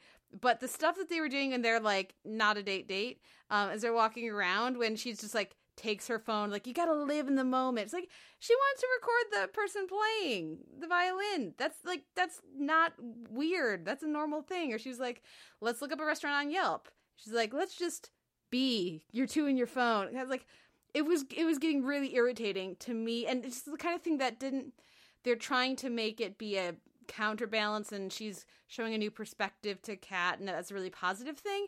But for me, it was just really obnoxious, like sort of like the, oh, I don't even own a TV kind of response. So like, I was actually Adina probably doesn't own a TV, but for not television related reasons, for very different reasons. And so while I have enjoyed their dynamic up until this point, for me this episode was like, I was just watching being like, okay, Adina, great. Kat, great. The stuff that they're doing with them, the whole like conflict between them, I thought was really interesting and really, really well done in this episode. But it just was pointing at reasons that I don't think they work as a couple, you know? So, like, they're trying, like, I was rooting for them before, but then after this episode, I'm like, oh, man, if every time that they're together, they're out together, it's going to be like, Kat, the way you live your life is wrong. It's gonna get really old. No, and I don't disagree with that, but I am also someone who has had a couple of friends who just don't put down phones when they're interacting with you. Mm-hmm. And I'm just like, I don't necessarily need you not to record the violin player, but I do need you to talk to me, like eye contact type of thing, and not texting me while I'm right in front of you. Yeah. And that's kind of, so I'm sort of splitting the difference there with that, in that I kind of understand where Adina is coming from, but it's also one of those things where I go, but it's really obnoxious. And it's also one of those things where we're also seeing it, like, I've seen this type of behavior from other characters before, and it's still just kind of annoying in the whole, you're missing the whole world type of thing. Yeah. And it's just like, but sort of, but not really, and not even a little sort of type of thing. And yeah, so I mean, the other problem is that I feel like the show sort of validates Adina in her perspective on this, and like pulling Kat away from like the all-consuming monster of her cell phone. Yeah. And I kind of go, but like you pointed out, it's just like, it's kind of her job, and social media is occasionally probably a 24/7 sort of job, but also Kat apparently hasn't heard of like Buffer. Yeah. So she's constantly live tweeting things. I'm just like, but you can schedule those tweets now, Kat. You can do that and just like step away for a minute. So it's one of those things where I'm just like, I'm enjoying all of this, but it's just like, I'm not enjoying the path there, I think. And I think if they had tied it into her doxing from the last episode more... Sure, and that's like not a thing here. No, yeah, it would have been way more effective, though. Like, after everything you've gone through with, like, your doxing recently, like, just get away from your phone, because people are probably still harassing her, too. You know, like... Yeah. That would have been a great way to, like, strengthen what Adina was saying, and, you know, it's like, you need to detox after all of that. Like, yeah. They don't do that. They totally forget the last week's episode happened. Yeah. No, they totally do. Now, are you aboard the good ship, Kadena? I mean, I'm sort of, like, hanging onto a rail, I guess, is, like, the best way to frame it, is, like, I'm more interested in this in sort of a, like, sexual identity discovery sort of narrative, as more so than I am necessarily like on a ship for this. Is like, I like this storyline. I don't necessarily need them to like I'm probably in more agreement with your point in that these are two very mismatched people in a lot of ways, and the show's not showing me them finding a balance, but now hopefully maybe they can find that balance, and then maybe I can like climb aboard a little bit more. Get a few rungs up the safety ladder. Yeah, exactly. What about the rest of the episode? Where I guess let's start with the other love interest. We have Jane and Pinstripe Guy. Right, Ryan. That moved quickly. Yeah, no. Well, I'm really glad that Jane is moving quickly on this. Given like how they were just sort of like, I don't know what I like, and then it was just like, I like this, and I just went, oh, I am excited about you liking this. And I'm, again, excited that this is airing right before the 700 Club. It's just making me really happy. So I enjoyed that. I enjoyed, like, the opening with Sutton on her phone making bets with Kat. I just went, oh, this is really good. This is very funny. I'm enjoying this. So, no, I really enjoyed all of that. I still don't really have, like, an attachment to, like, Ryan as, like, a character or as a love interest beyond a guy who is good at sex, apparently, is sort of, and does a really good Batman voice of, tell me what you want. And, which was also really, really funny. The follow-up on that was just really funny. So I'm sort of just like, whatever about Ryan as like a figure. And I think that's sort of like where the show is sort of struggling as we're like dealing with Adina and Ryan are both just kind of weirdly amorphous, sort of like one-note sort of characters, and the same thing can be applied to like Richard as well. So I'm just like, I need some fleshing out of these romantic interests, if you want me to consider them romantic interests. I also have no idea how old Richard is supposed to be. Yeah, I don't know, and I don't like thinking about it. Because they keep doing things that are, I guess, supposed to remind us that they have a big age gap, but they both look so young. Like they both look exactly the same age. They do not look like there's a significant age difference, and so we're just supposed to like remind ourselves that there's a significant power differential. And like he's like, oh, I remember when I was 26. I'm like, okay, you still look 26. How old are you supposed to be on this show? I don't know. They should do a better job of making you look, air quotes, distinguished if you're supposed to be an older gentleman in relation to Sutton. I did like what we got with Sutton's job here. That actor is 40, Kate. Yeah, well, I believe it because, of course, he was the asshole rapist husband on Mad Men. I didn't know that, but still, I don't believe that he's 40 either. So what you're saying is he's the male younger. Yes, that is exactly. He's been lying about his age this entire time to get more distinguished roles. Yeah, but so that's the thing is like the way that they're either just his bone structure or the way that they're costuming or dressing him or whatever. Right. They do not show that age difference. Like, yeah. I do not feel like he is significantly closer to age to Melora Hardin than he is to the Sutton character. So that's a problem. Yeah. In execution. Anyways, what did you think about Sutton's new job? I didn't really like it's one of those things where this is a really rote sort of plot point of I'm not going to say anything about the mistake that you just made because it benefits me, but I'm gonna win out in the end because you and I have the same background. And I just went,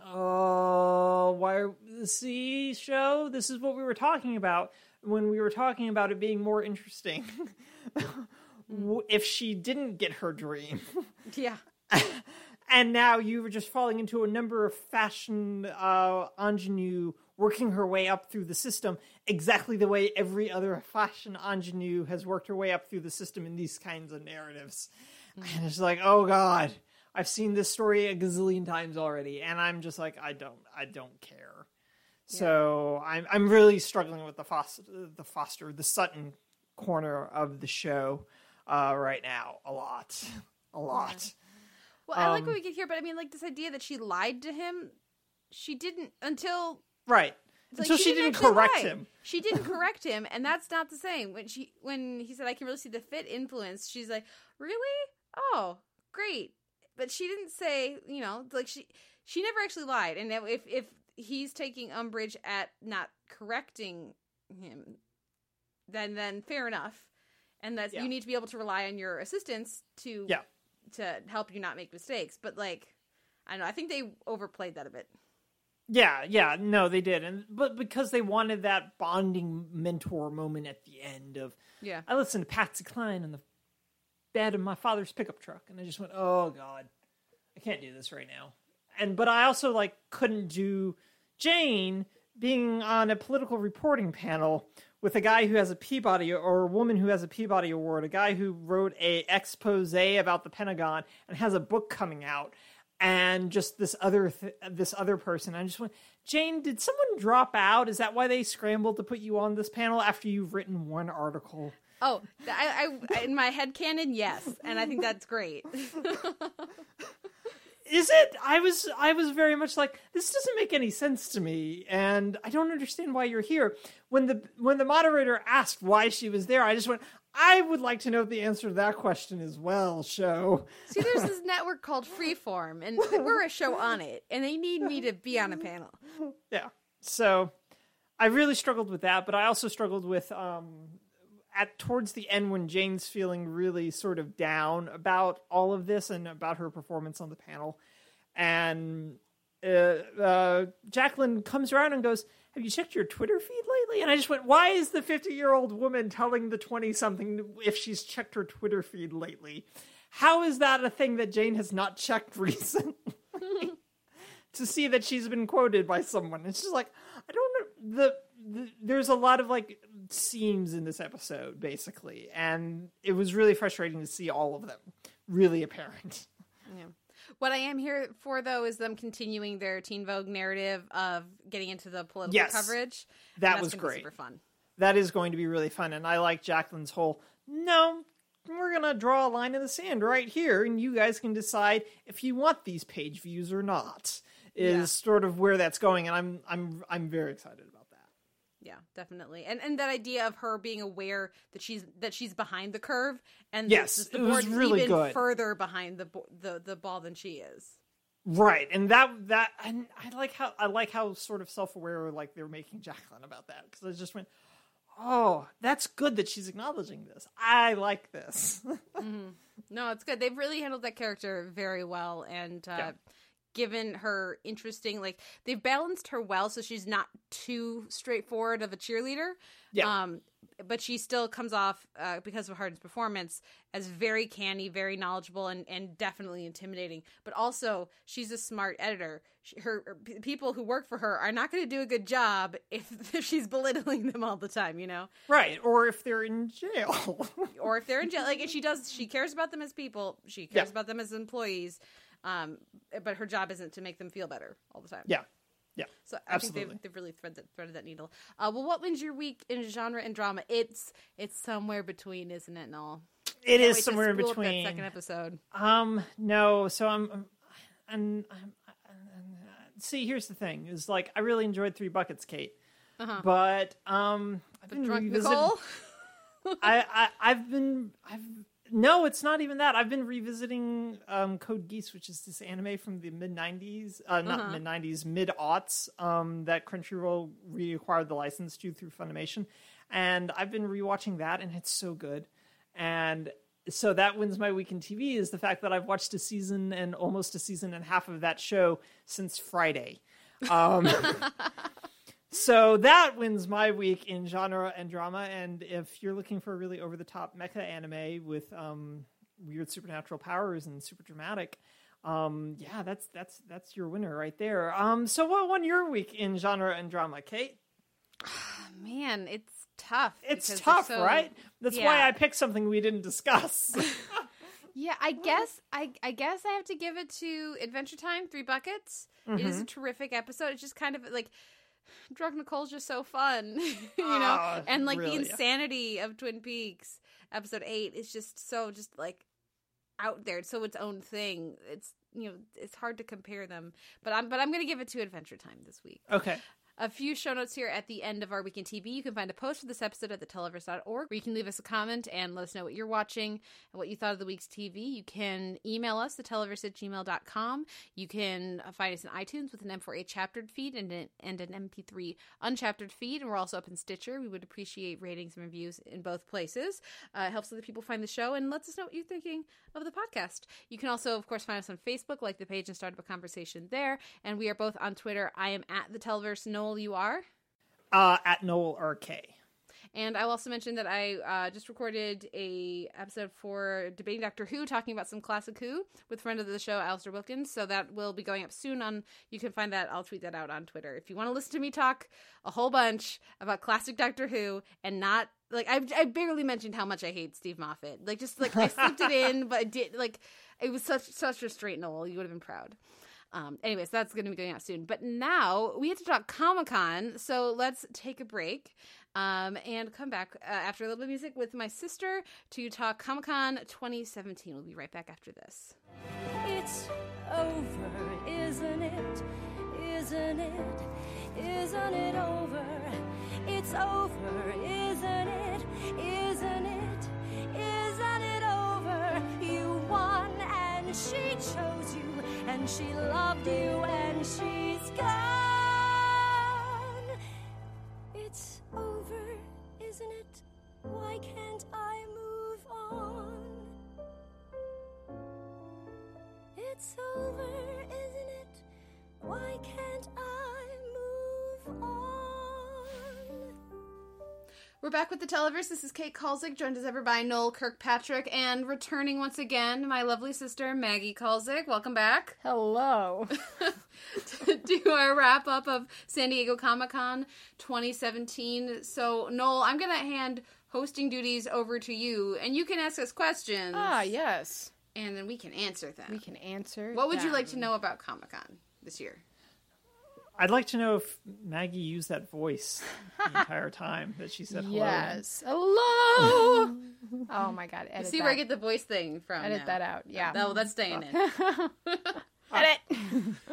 No, so I guess first things first is which panel stood out to you guys the most this year? The most. That's hard. There were a lot of good ones. It was a good year. It wasn't a spectacle-filled year like we It was, I mean, like, were anticipating. sound like such brats. But yeah. The food, honestly, has nothing to do with Comic-Con, but I feel like the food was The food was the panel that stood out. The food was the panel that stood out. The breakfasts, plural. We got some really delicious breakfasts. We did. Oh, I would like to give a shout out to a restaurant bar over in San Diego, but in the gas lamp district. El Chingon was awesome. Yeah, that was very cool. Very cool. We really appreciated their decor. We did. Also, Cafe 21 had a delicious, savory bread pudding eggs Benedict. You wouldn't think those would go together, but it was amazing, and they did. And Breakfast Republic had some... Yeah, Breakfast Republic was ridiculous. Really tasty stuff. Oh, so, like, yeah, definitely check those three out, you know. I'm glad you guys were well fed before the panels. Yeah, I know. You got to make sacrifices. We carried around lunches and stuff. We did. We were very good about that. We had salads and yogurt and spinach. everything. But we splurged on breakfast. But the question was panels, Maggie. Yeah, I'm sorry. So there were just some panels and just some moments I think that stood out. So one of them was the LGBT. What was the title of it? It was Moonlight and Magic.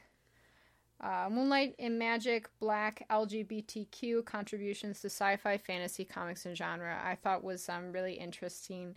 All of their speakers had something interesting to say, and especially Monica Roberts. She is a transgender activist. I mean, I don't know her whole background, but it's impressive. Just start with that. But yeah, so she was, it was really interesting to hear from her. And one thing that she mentioned was about flipping the gender script. So when people misgender her, she starts misgendering them just right back with either changing their name or the pronoun. So I just hadn't heard that term before. It was just it was kind of cool getting her perspective. Yeah, and they talked a lot about, because again, it's intersectionality. So last year, of course, we went to the LGBTQ Year in Review panel, which was terrific, and we went to it this year, and it was good this year, too. But the stuff that they covered at that was very different than the stuff that got talked about at the Black LGBTQ panel. And seeing a panel of, I think it was like 5 or 6 people, or maybe 5 panelists and the moderator, men and women of color up there talking about, what had been going on in their experience in the past year and just different, different issues they'd run into. There was a comic book creator who was making... Oh, what's it called? Ramona Rising. Yeah. No, it's not Ramona. Is it? It starts with an R. I think it is. I think it's Ramona. Oh, yeah, with an H though. At the end, Ramona with an H. And who had designed this comic, and it showed some art which was gorgeous, but then had been asked by the people he was working with on the comic to lighten the skin tone of the lead central figure several times. And so just talking about how their identity as Black LGBTQ creators and critics and that kind of thing affected their experience in pop culture was a really great conversation. And then they had the LGBTQ Year in Review immediately after, which was right after, and it was all white people. Yeah, no, incorrect. Oh, sorry, it was not all white people. There, the moderator, who was not a panelist, I meant panelist, but you're right. Yes, the moderator was of Asian descent, and one of the panelists who is very light skinned is mixed race. Biracial mixed race. She said mixed race, so that's what, but very much, they use the term passing. Yeah. It was a very, and every show they talked about was a very white show, and every comic and everything they talked about was very white. So it was really nice to see more diversity panels, at ComicCon this year. Well, especially when you had the one, like, right in the same room, same seats after the other. That's kind of what made it more glaring, you know? Yeah. Also, and the only time I've ever seen this happen at Comic-Con, one of the panelists and the moderator of the Black LGBTQ panel were stopped by security. That's why the panel got started cosplay. Late. So it got started late because they had been detained by security and had to go through it, but had to prove that they were panelists before they were allowed to keep going and get to the panel. And the moderator had this giant African flag that she was carrying, but neither of them had anything out of the ordinary for Comic-Con. I couldn't even tell they were cosplaying. So maybe security had taken something from them? I don't know. Yeah. That's weird. Yeah. It was weird. So I was like, this is all, I almost was like, is this a bit or whatever? Yeah. This is a little too perfect. But obviously I don't think it was. I believe them. But so that was a really terrific panel. Any other panels that stood out to you this time? I know my answer. Well, let me see. Oh gosh, why don't you go first? Because Wynonna Earp. Oh, Wynonna, yes, that was delightful, and I'll have to check out that show. Maggie's never seen Wynonna Earp. No, I've never seen it, but I will have to check. Crash course in that. But they were kind of like the Teen Wolf from that one year, but better quality, obviously. But fun the panel was. But just the feel and the appreciation of the fans, the connection, and yeah. Yeah, that was a really high energy panel. It made me like Dolls more, Noel, because the actor who played Dolls had flown in on the red eye to come from a premiere in New York so that he could be there for the panel. And then he entered the room. They started the panel with him coming in, getting everybody to stand up and cheer. When I say Wynonna, you say Earp, that kind of a thing. And then running up and down the center aisle, high-fiving everyone. Oh, yeah. Oh, that's fun. That's how you start a panel. That is. I was like, well done, sir. Clap, clap. Yeah. And they saved the announcement of the renewal for right then, which made it a really exciting moment. And that was a lot of fun. The trailers and everything was terrific. The moderator was great. That was the best moderator. Definitely, yeah. That's at Mildly Amused on Twitter. She was terrific. She was, yes. What else? And any other ones? I really liked the Danger and Eggs panel. You didn't go to that. You were on the floor. Mm-hmm. Gosh. Well, so they had the Steven Universe. They did a live playing of Here Comes a Thought with the actress who does Stevani. Aja Michalka. Okay. As well as Estelle. With Rebecca Sugar on the ukulele. So that was really cool. And apart from that, I had fun at Rick and Morty. And Bob's Burgers was delightful, because it's cool because you go to these panels and they have like some people, you know, but usually it's not everyone. But Bob's Burgers, everyone was there, and they're just so funny. What's the name of the voice actor for Linda? Oh, I don't remember. Oh my gosh, he was delightful. I mean, they were all wonderful, but yeah, so that was really fun to hear them and to see them answering questions and just to see kind of the dynamic between the cast. Well, you have, and again, what I think is interesting is that obviously a show like Bob's Burgers, you and your husband love that show. Yes. And Rick and Morty, you'd seen like maybe 2 episodes ever. I know, but I thought it was funny from when I'd seen it. Yeah, but or like Wynonna Earp, you'd never seen before. Never seen before. But you still really enjoyed it. The different, like you don't need to have seen the shows to appreciate a well done panel. Not if it's a good panel. Absolutely not. No, we saw People of Earth. Mm-hmm. That one, they had everybody from the cast there almost. But not Wyatt Cenac. I was like, it was almost it was too many people. Because there were so many people. That cast is big. It's a big cast. Yeah, but it was fun. The guy who does, what's the actor who does Glasses? Oh, Brian Husky. Sorry. He was like, everyone was funny. He was killing me. He was slaying it. Yeah, they had some bits. They had some recurring bits. Some bits and things. Yeah. Did you think they prepped the bits? Oh, no. They're improv comedians. They're fine. No. Okay. No, it didn't come off like that Just want to make all. sure. Like Anna Gasteyer and Brian Husky and Oscar Nunez don't need to prep their bits. Oh yeah, who came in doing like a lap? Wasn't that Oscar Nunez? Yeah, Oscar Nunez was very hyped. Yes, he did a lap as he committed to a bit. So he lapped. He ran off the stage and then came back around, did a lap, and then went back onto the stage. Oh, again. Another one that was really fun was the quick draw panel. Mm-hmm. And then they had these 3 really. Well, what is the quick draw? What is the quick draw panel? Well, they have these 3... Is it like a Hanna-Barbera thing where you've got a horse and he's got a gun belt and a Stetson? I'm sorry. No, it's not that? Do you want me to just say yes? Be like, no, yes, it's because that would be wrong, because it's not quick draw. McGraw? Is that who it is? Yeah. Quick draw? That sounds familiar. McGraw. No, so I have these like 3 really talented cartoonists. And they have the host will just give them different topics. And they have to like instantly draw their response to it. And they had the 3 like big screens that projected right on their work. Okay. So yeah, you would just have to see the pictures. And they were very specific about not taking pictures of the art as it was being drawn and that kind of thing. I got one because I didn't to Maggie. I didn't. It was that okay? Sure, you didn't. Sure. Then, I look around and everyone's taking pictures. I was like, that was just some person. Well, if everyone was driving off a bridge, would you drive off too? Yes. Well, clearly there's a reason. If that many people are driving off a bridge, they probably have a very good reason. Probably have a great reason. No, I didn't know. So I took a picture, but my opinion was like one of the best pictures. The prompt was punishing Russia. How do you, for the interfering, and it was in the elections. Dudes with the Russian hats being forced to watch Fox News. Yeah. That was hilarious. That doesn't really seem like punishment for them. It's a weird punishment for everyone. No, not for a large number of people. Whether they know it or not.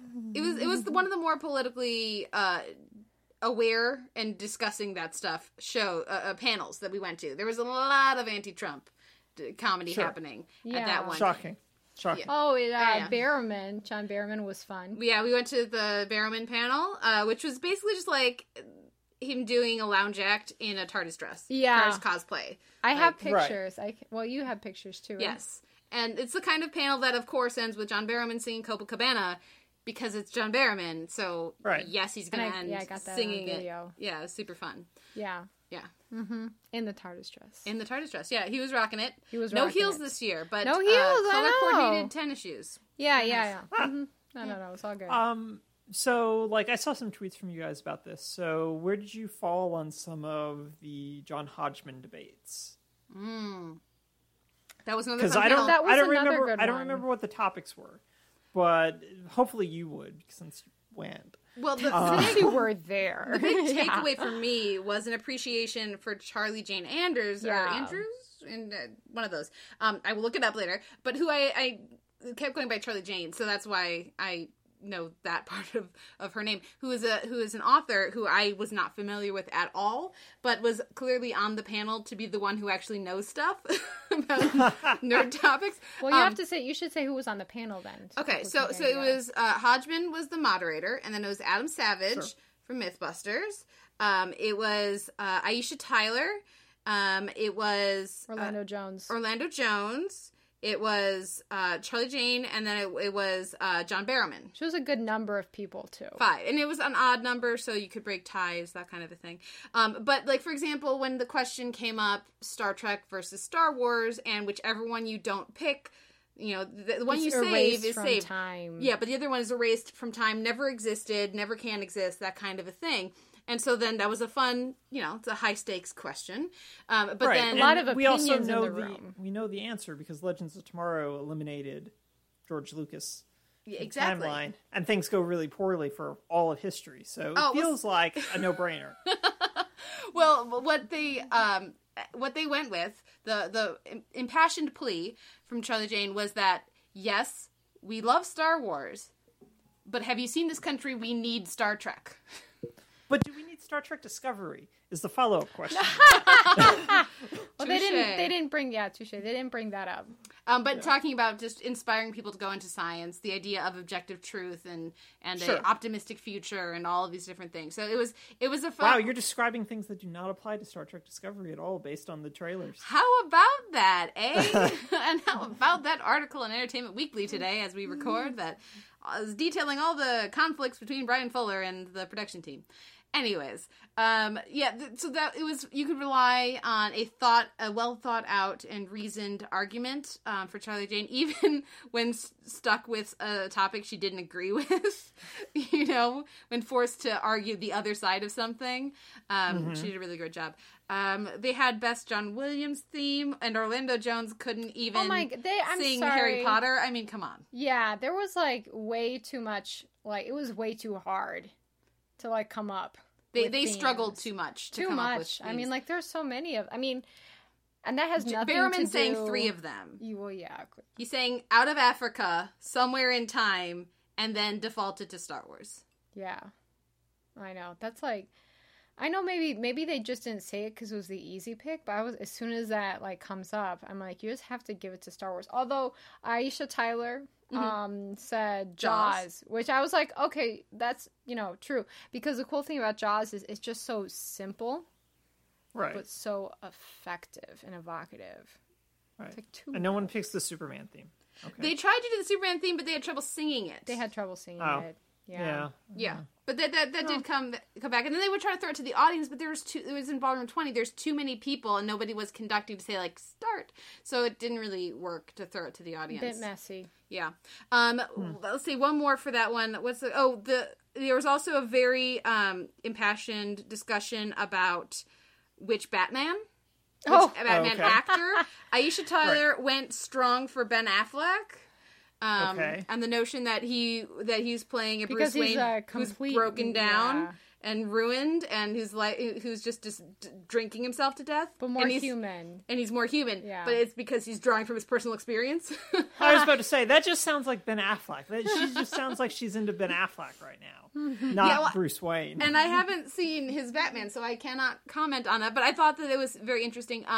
Adam West ended up winning that one, but there was also a strong play for Keaton. No, but you're forgetting what Charlie... Well, no, I'm not forgetting. I was getting to that. Charlie J's like, well, there's a name missing from this list, obviously, and that's Kevin Conroy.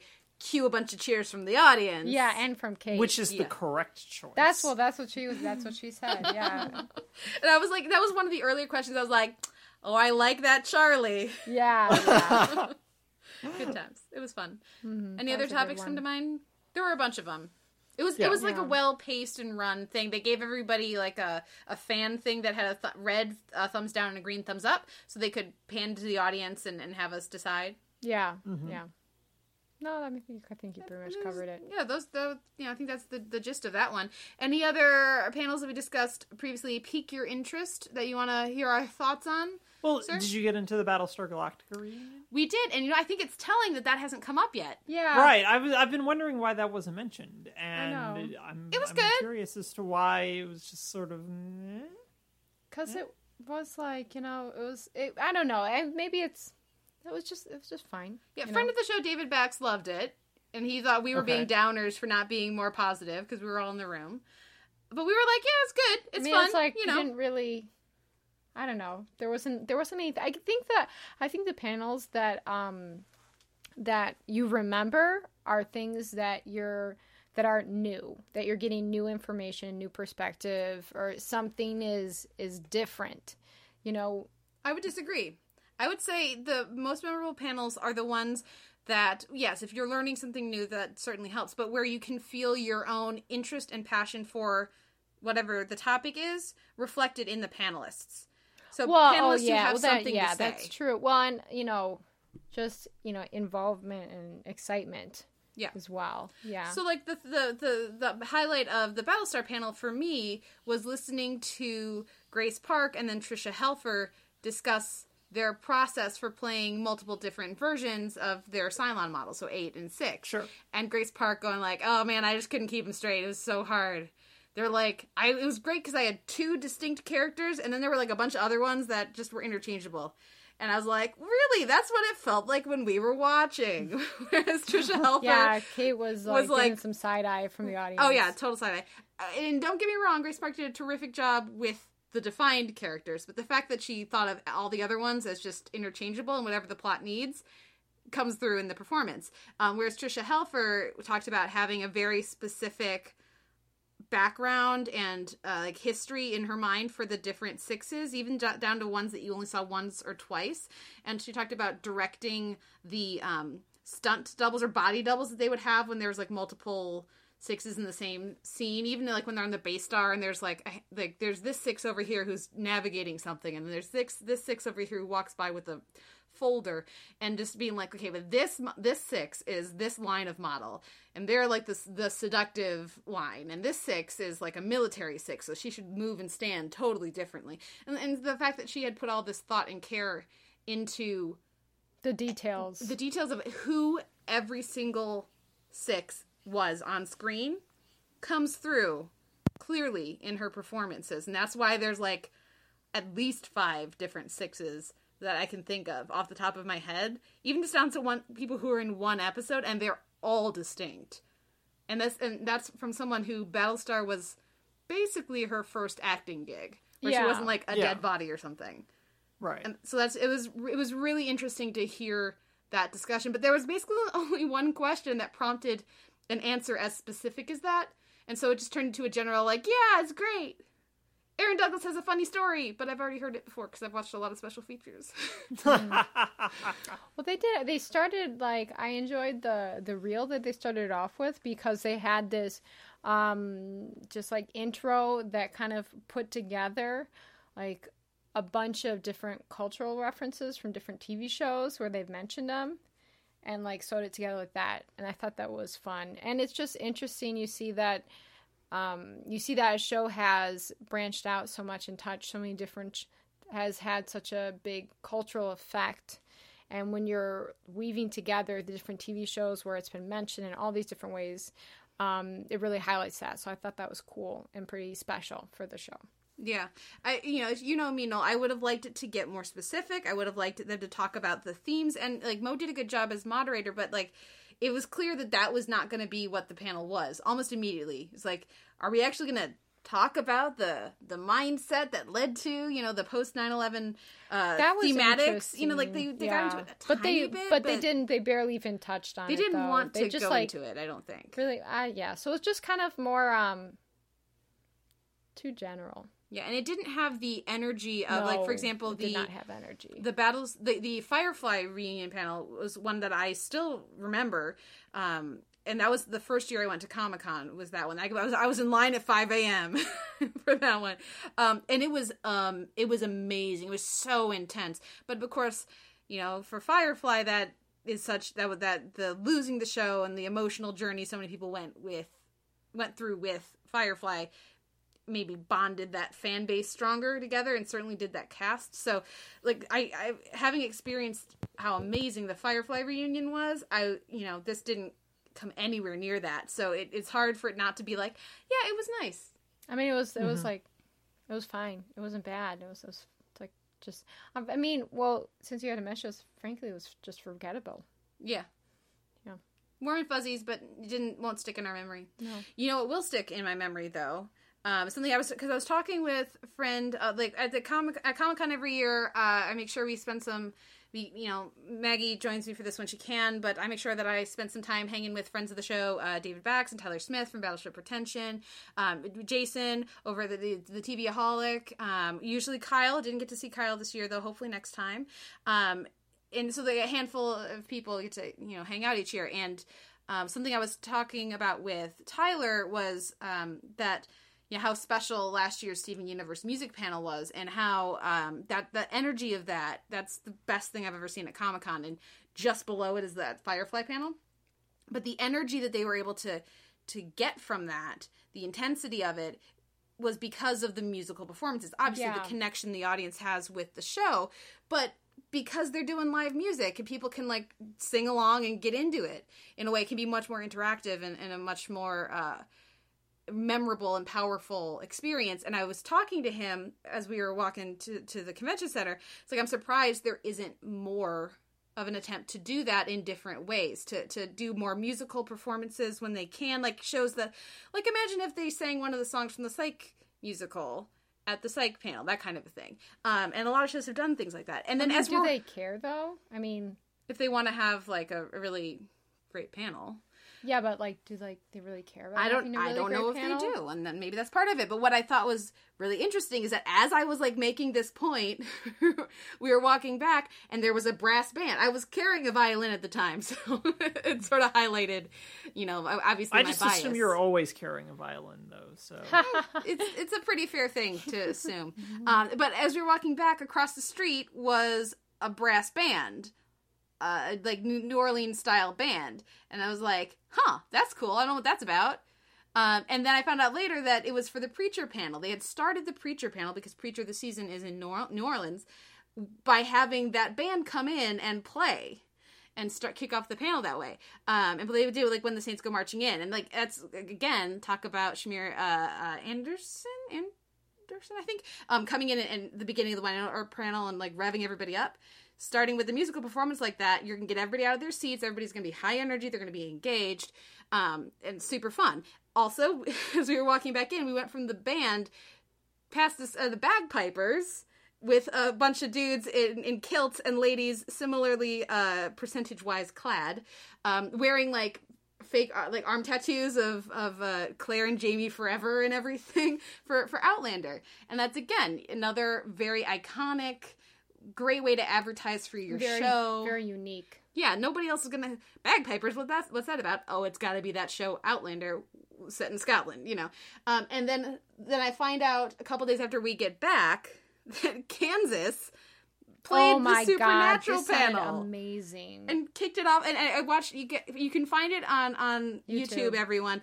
Osric Chow, who of course played Kevin, the Prophet Kevin on Supernatural, filmed the whole thing. So I assume it's with permission. But yeah, they had this whole special intro they had filmed, which was delightful. You saw that whole thing, right? We'll watch it afterwards, otherwise. Okay, we'll watch that. And then they cut. So they played a trailer, so the lights were all out, and then at the end of the trailer, they start Carry On My Wayward Son, and then when they get to the chord and the drum hits, where everything comes in, lights come up, Kansas is there performing live on stage, and it the audience loses their mind, and it was awesome. Yeah, it was super cool. Apparently, they've been pushing to do that for a few years or whatever, and they finally worked out the logistics this year to do it at Comic-Con. Because I'm sure Kansas loves a whole generation of teens and tweens finding their music. Absolutely. So like that kind of experience, that's what you're looking for at Comic-Con. And, if you're creating a panel, is how do I create a unique experience for the people who are here so that they will be jazzed about the show or whatever the product, the content, whatever it is, and remember it fondly, have a positive association with it, and want to support it with their eyes or their monies or whatever throughout the next year. And musical experiences like that. Like one of the highlights of the panel was for Steven Universe was the music. Yeah. Was them playing and singing.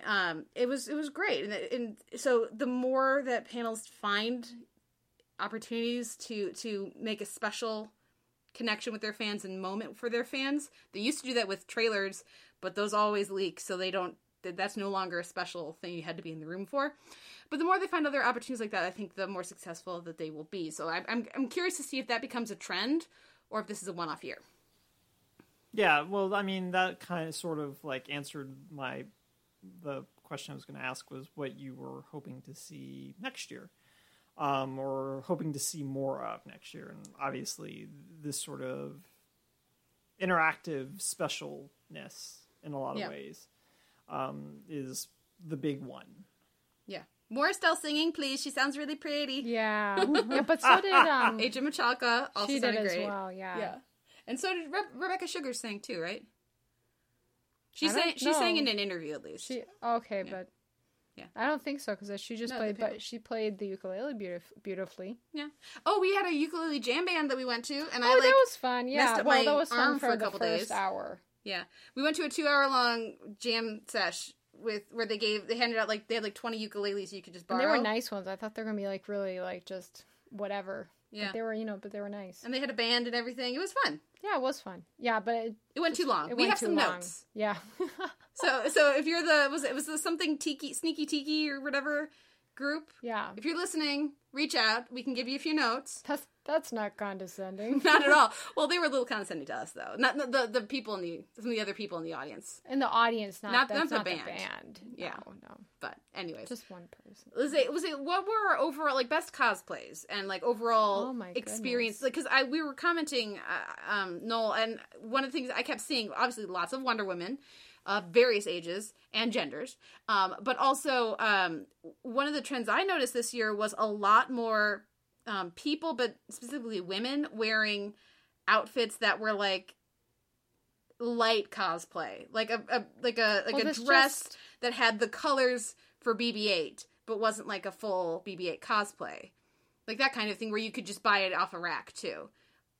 Kind of matching the dudes for the t-shirts, because dudes can just throw on a t-shirt with a cap shield and then they're good for their light cosplay that way.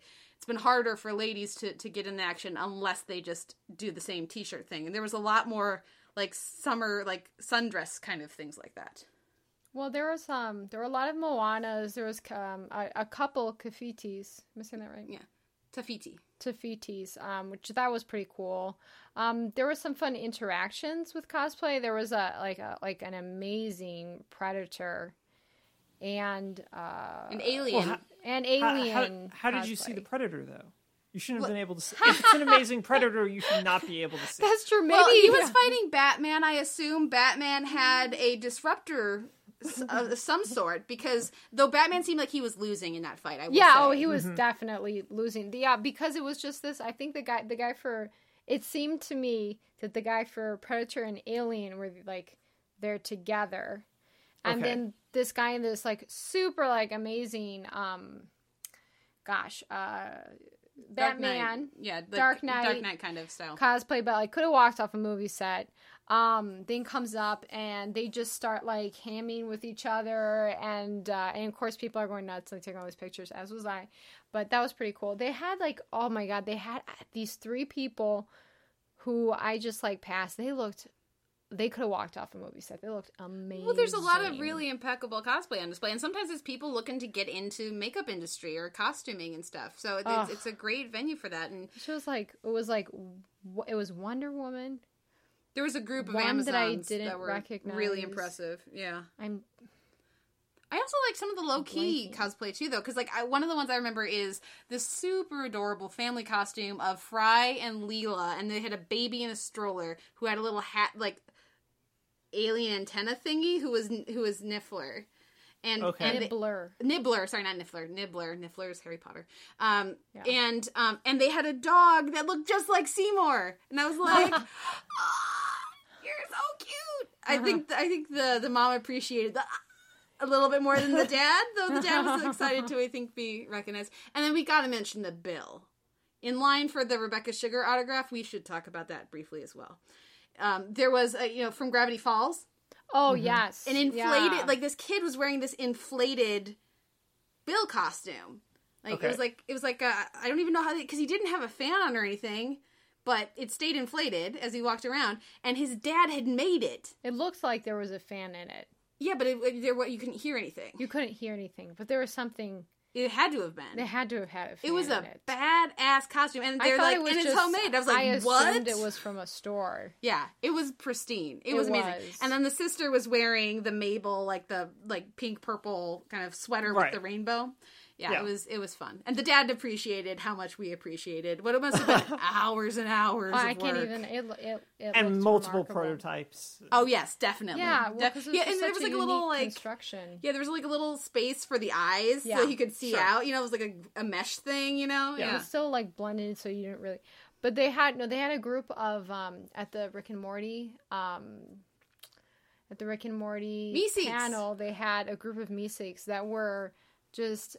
impeccable. They were awesome, and they had all there was like a there was golf Meeseeks, and they each had each had their own thing and their own expression, and they had like a bubble different card. Like, little like hair styling, and like had their own little speech bubble, and they looked they looked amazing. And when they came up to the mic, of course their question was like, when are there going to be an episode with Meeseeks in it again? But did the whole thing in voice, which they sounded like never dropped character, and they sounded awesome. It was, it was amazing. Also, to transition to a little shade, I enjoyed seeing video of, at the Supergirl panel, a group of impeccably cosplaying Supergirls came up to ask a question, and the question they asked was, hey, when is Kara gonna not be defined by her love interest anymore? Is she gonna get to actually do stuff? They're like, not yet. And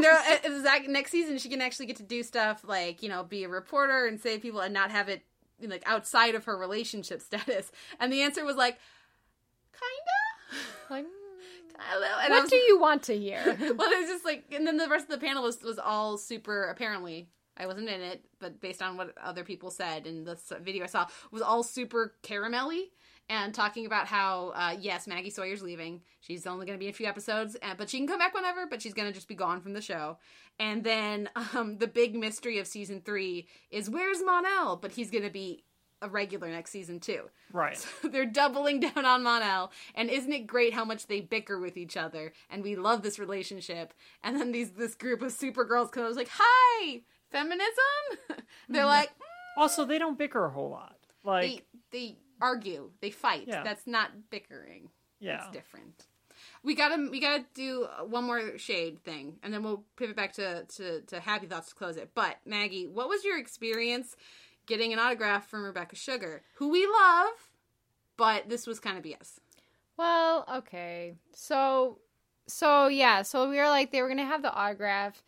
And, like, Kate doesn't care about that stuff, but I was like, oh, should I get it or not? I was like, okay. I was like, Got up early. Then I was like, well, if we're going to do this, we have to, like, do it, because you don't want to put forth that effort, like, and then just, like, not get, like, a chance, and, like, why do you even get up? So we got up at what, like 5 a.m. 5:30. 5:30. I was like, okay, let's, like, be out the door at 6 and try to be a little bit fair to like our sleep cycles. So we're like, okay, got up at 5:30, got a lift down there, which we wouldn't have done normally because we already had bus tickets. Get in line, and then like we're waiting. Like we're both huge fans. And we then you got a ticket, waited so that you in line would get an autograph because you had to like get that. So I went through wait. Okay, I got it. You get like all the emotion, excitement of like, oh my god, I got the ticket, woo! And then go to the panel on the art book, which we were the last two people in the room. Oh yeah, that was by the skin of our teeth. So we get into that panel. Then after that, we go over to the signing, and like I'm like, why are all these like I was almost one of the last ones there. I'm like, why are all these people waiting? Because you have a ticket, you're guaranteed a signing. Like, what's the difference? You're gonna wait either way. Or the end of the line. Yeah, because it's all guaranteed. Well, I found out why. Just for future reference for myself, because like Well, okay, so I waited. So I was one of the last ones. It like there were took 100 an hour. total. There were 100 in total, and then I finally got to the front. I was like, oh my god, so excited! I was like, you get to take a picture. I was like, I'm gonna tell her like, thank you for like putting this show out for kids specifically. But I'm like, no, I'm not gonna say anything. She's tired, you know. You know, and then like I'm like, oh my god, like, and then finally and you my buy turn. the art book. Of course, I bought the art book. Yeah, and then and like it's a really nice art book. Like I flipped it's through very that pretty. weekend. Yeah, it's very nice. Anyway, continue. So then I put it down, and then like she has a stamp. Like, frankly, does not stamp it well, so it's kind of faded in the middle and pushes it to the side, and like I don't even think she looked me in the eye. And that was it. And that was it. And like my heart just like you got a picture. And then like and this other guy, which it turns out he wrote the book, but I was like, I don't know who you are. Like frankly, you could skip it. I don't care. Like, you know. So he signed it. But I wasn't gonna say that, you know. So he signed it, and I got a picture. But like I was really. I mean, if I were to show you this, you would have no idea in the world where it was from or who had signed it, because it's just you know, I'm something that she drew, a rubber stamp of a drawing of her from a couple character. Yellow and Blue's pearls. Yeah. From when Yellow sings her song. Yeah, I was really upset because like you don't owe me anything. I don't think that. I don't know your life. I don't know you personally. I don't think I know you. You don't owe me anything. But it's like I was so excited. I waited in line for so long, and I had so much like expectations and excitement. I was like, oh my god, I'm gonna put my picture like on my desk at school. I'm gonna like show my kids like, oh my god, look, Rebecca Sugar signed this, and you wouldn't even know. Yeah. And like as soon as like, and I just had like thank you so much and like moved on.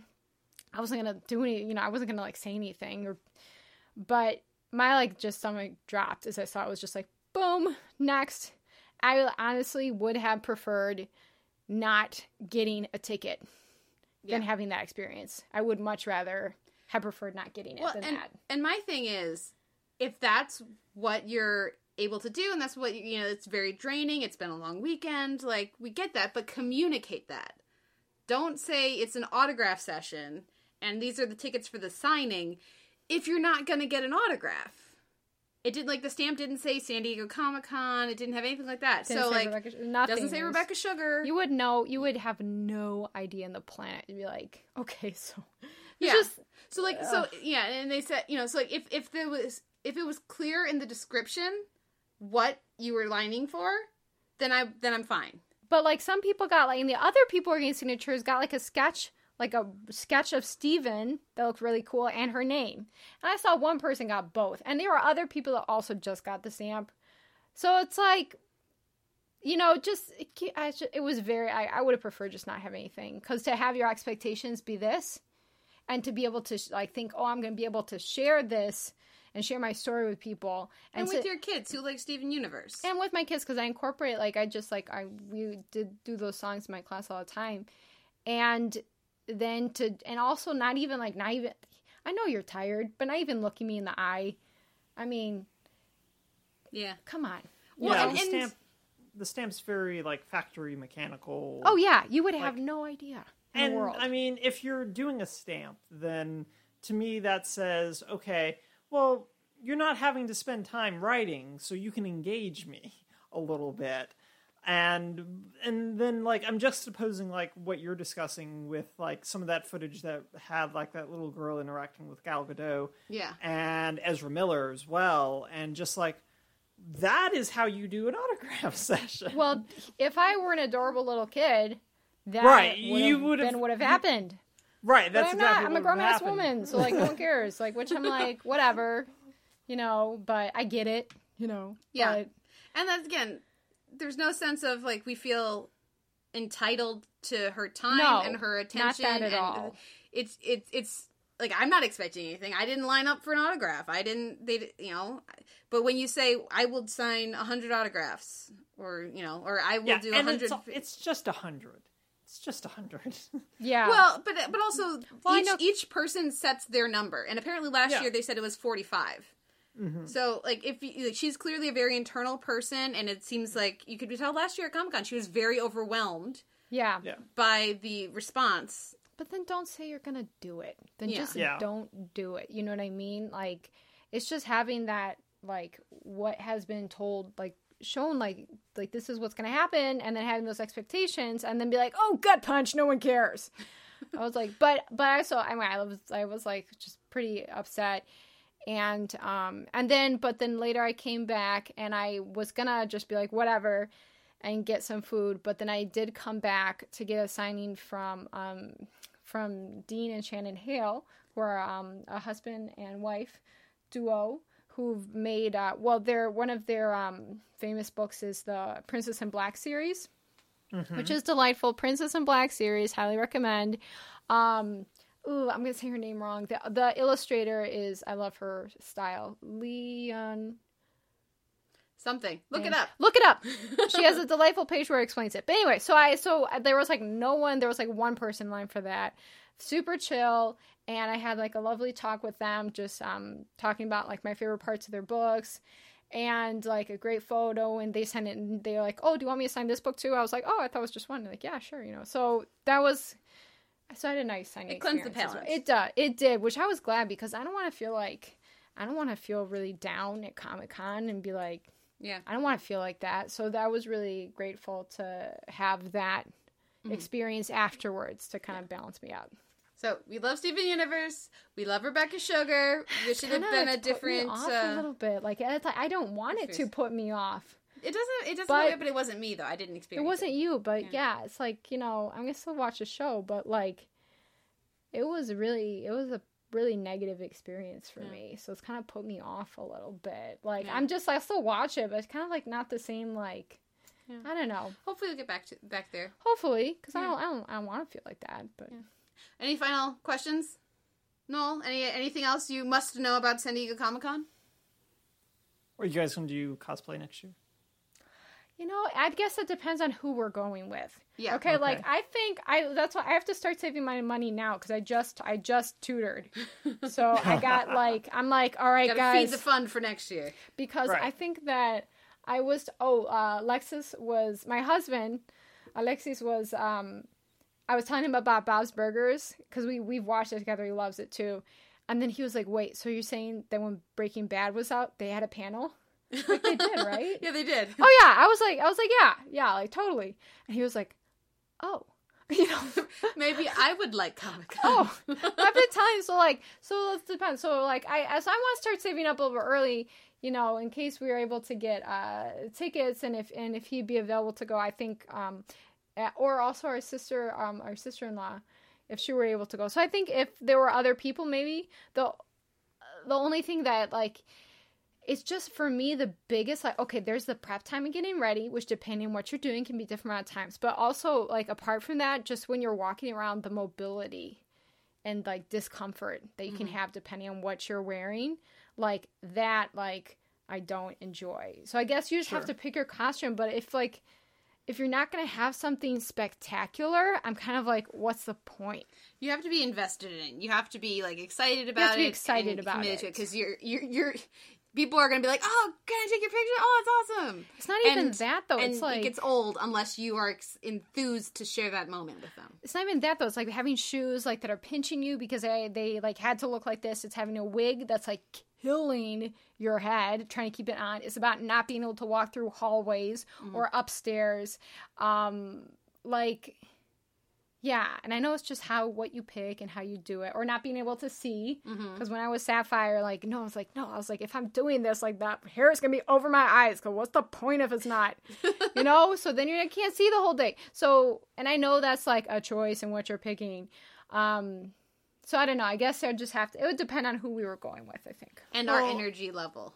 Right, and what I'm actually hearing is if this idea of your husband and your sister-in-law comes, then that means that you get to divide the amount of stuff that's in a backpack, and Kate's not killing and murdering people on the floor. Well, I don't know. She says she doesn't like it. She says she hates it with the fire of 1,000 suns. Whatever. But, yeah. Yeah. You know what I love, though? I love videos of Lupita Nyong'o in cosplay, dancing around the exhibit floor. I will show you this later. She went on to ComicCon in costume each day with a mask. Oh, that's the way I would do it, man. Yeah, she's been posting pictures, video each day.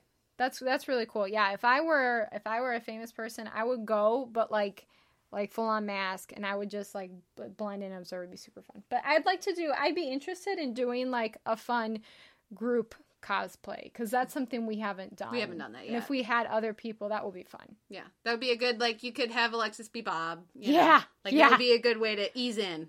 What about you, Noel? Have you ever done cosplay? Once, but it was super low key and really easy. I went as, and this will prep you because for Death Note, I went as L one year. Oh, and all that is a long sleeved white t-shirt and jeans and no shoes. So it's a really low key cosplay, really, really easy. But I managed to I made sure to stay in character because L has a particular way of sitting. So anytime I was sitting in character to make sure that it was driven home of who I was and not just some lazy guy in a long sleeved white t-shirt and jeans. I wanted to make sure that it was very clear who I was. Nice. Nice. And I had enough hair to pull that off then, too. I don't have the hair to pull that off now. Wigs! Yeah, there you go. There you go. Well, I think on that note, I think that will wrap up our 2017 Comic-Con wrap-up. Thank you, as ever, for joining us, Maggie. Oh, you're welcome. And thank you, Gentle Noel. listeners. Thank you, Noel, for walking us through it and for your, at least feigning interest in our very detailed experience at Comic-Con this year. And thank you, listeners, for listening. We'll be back next week with another episode of the Televerse.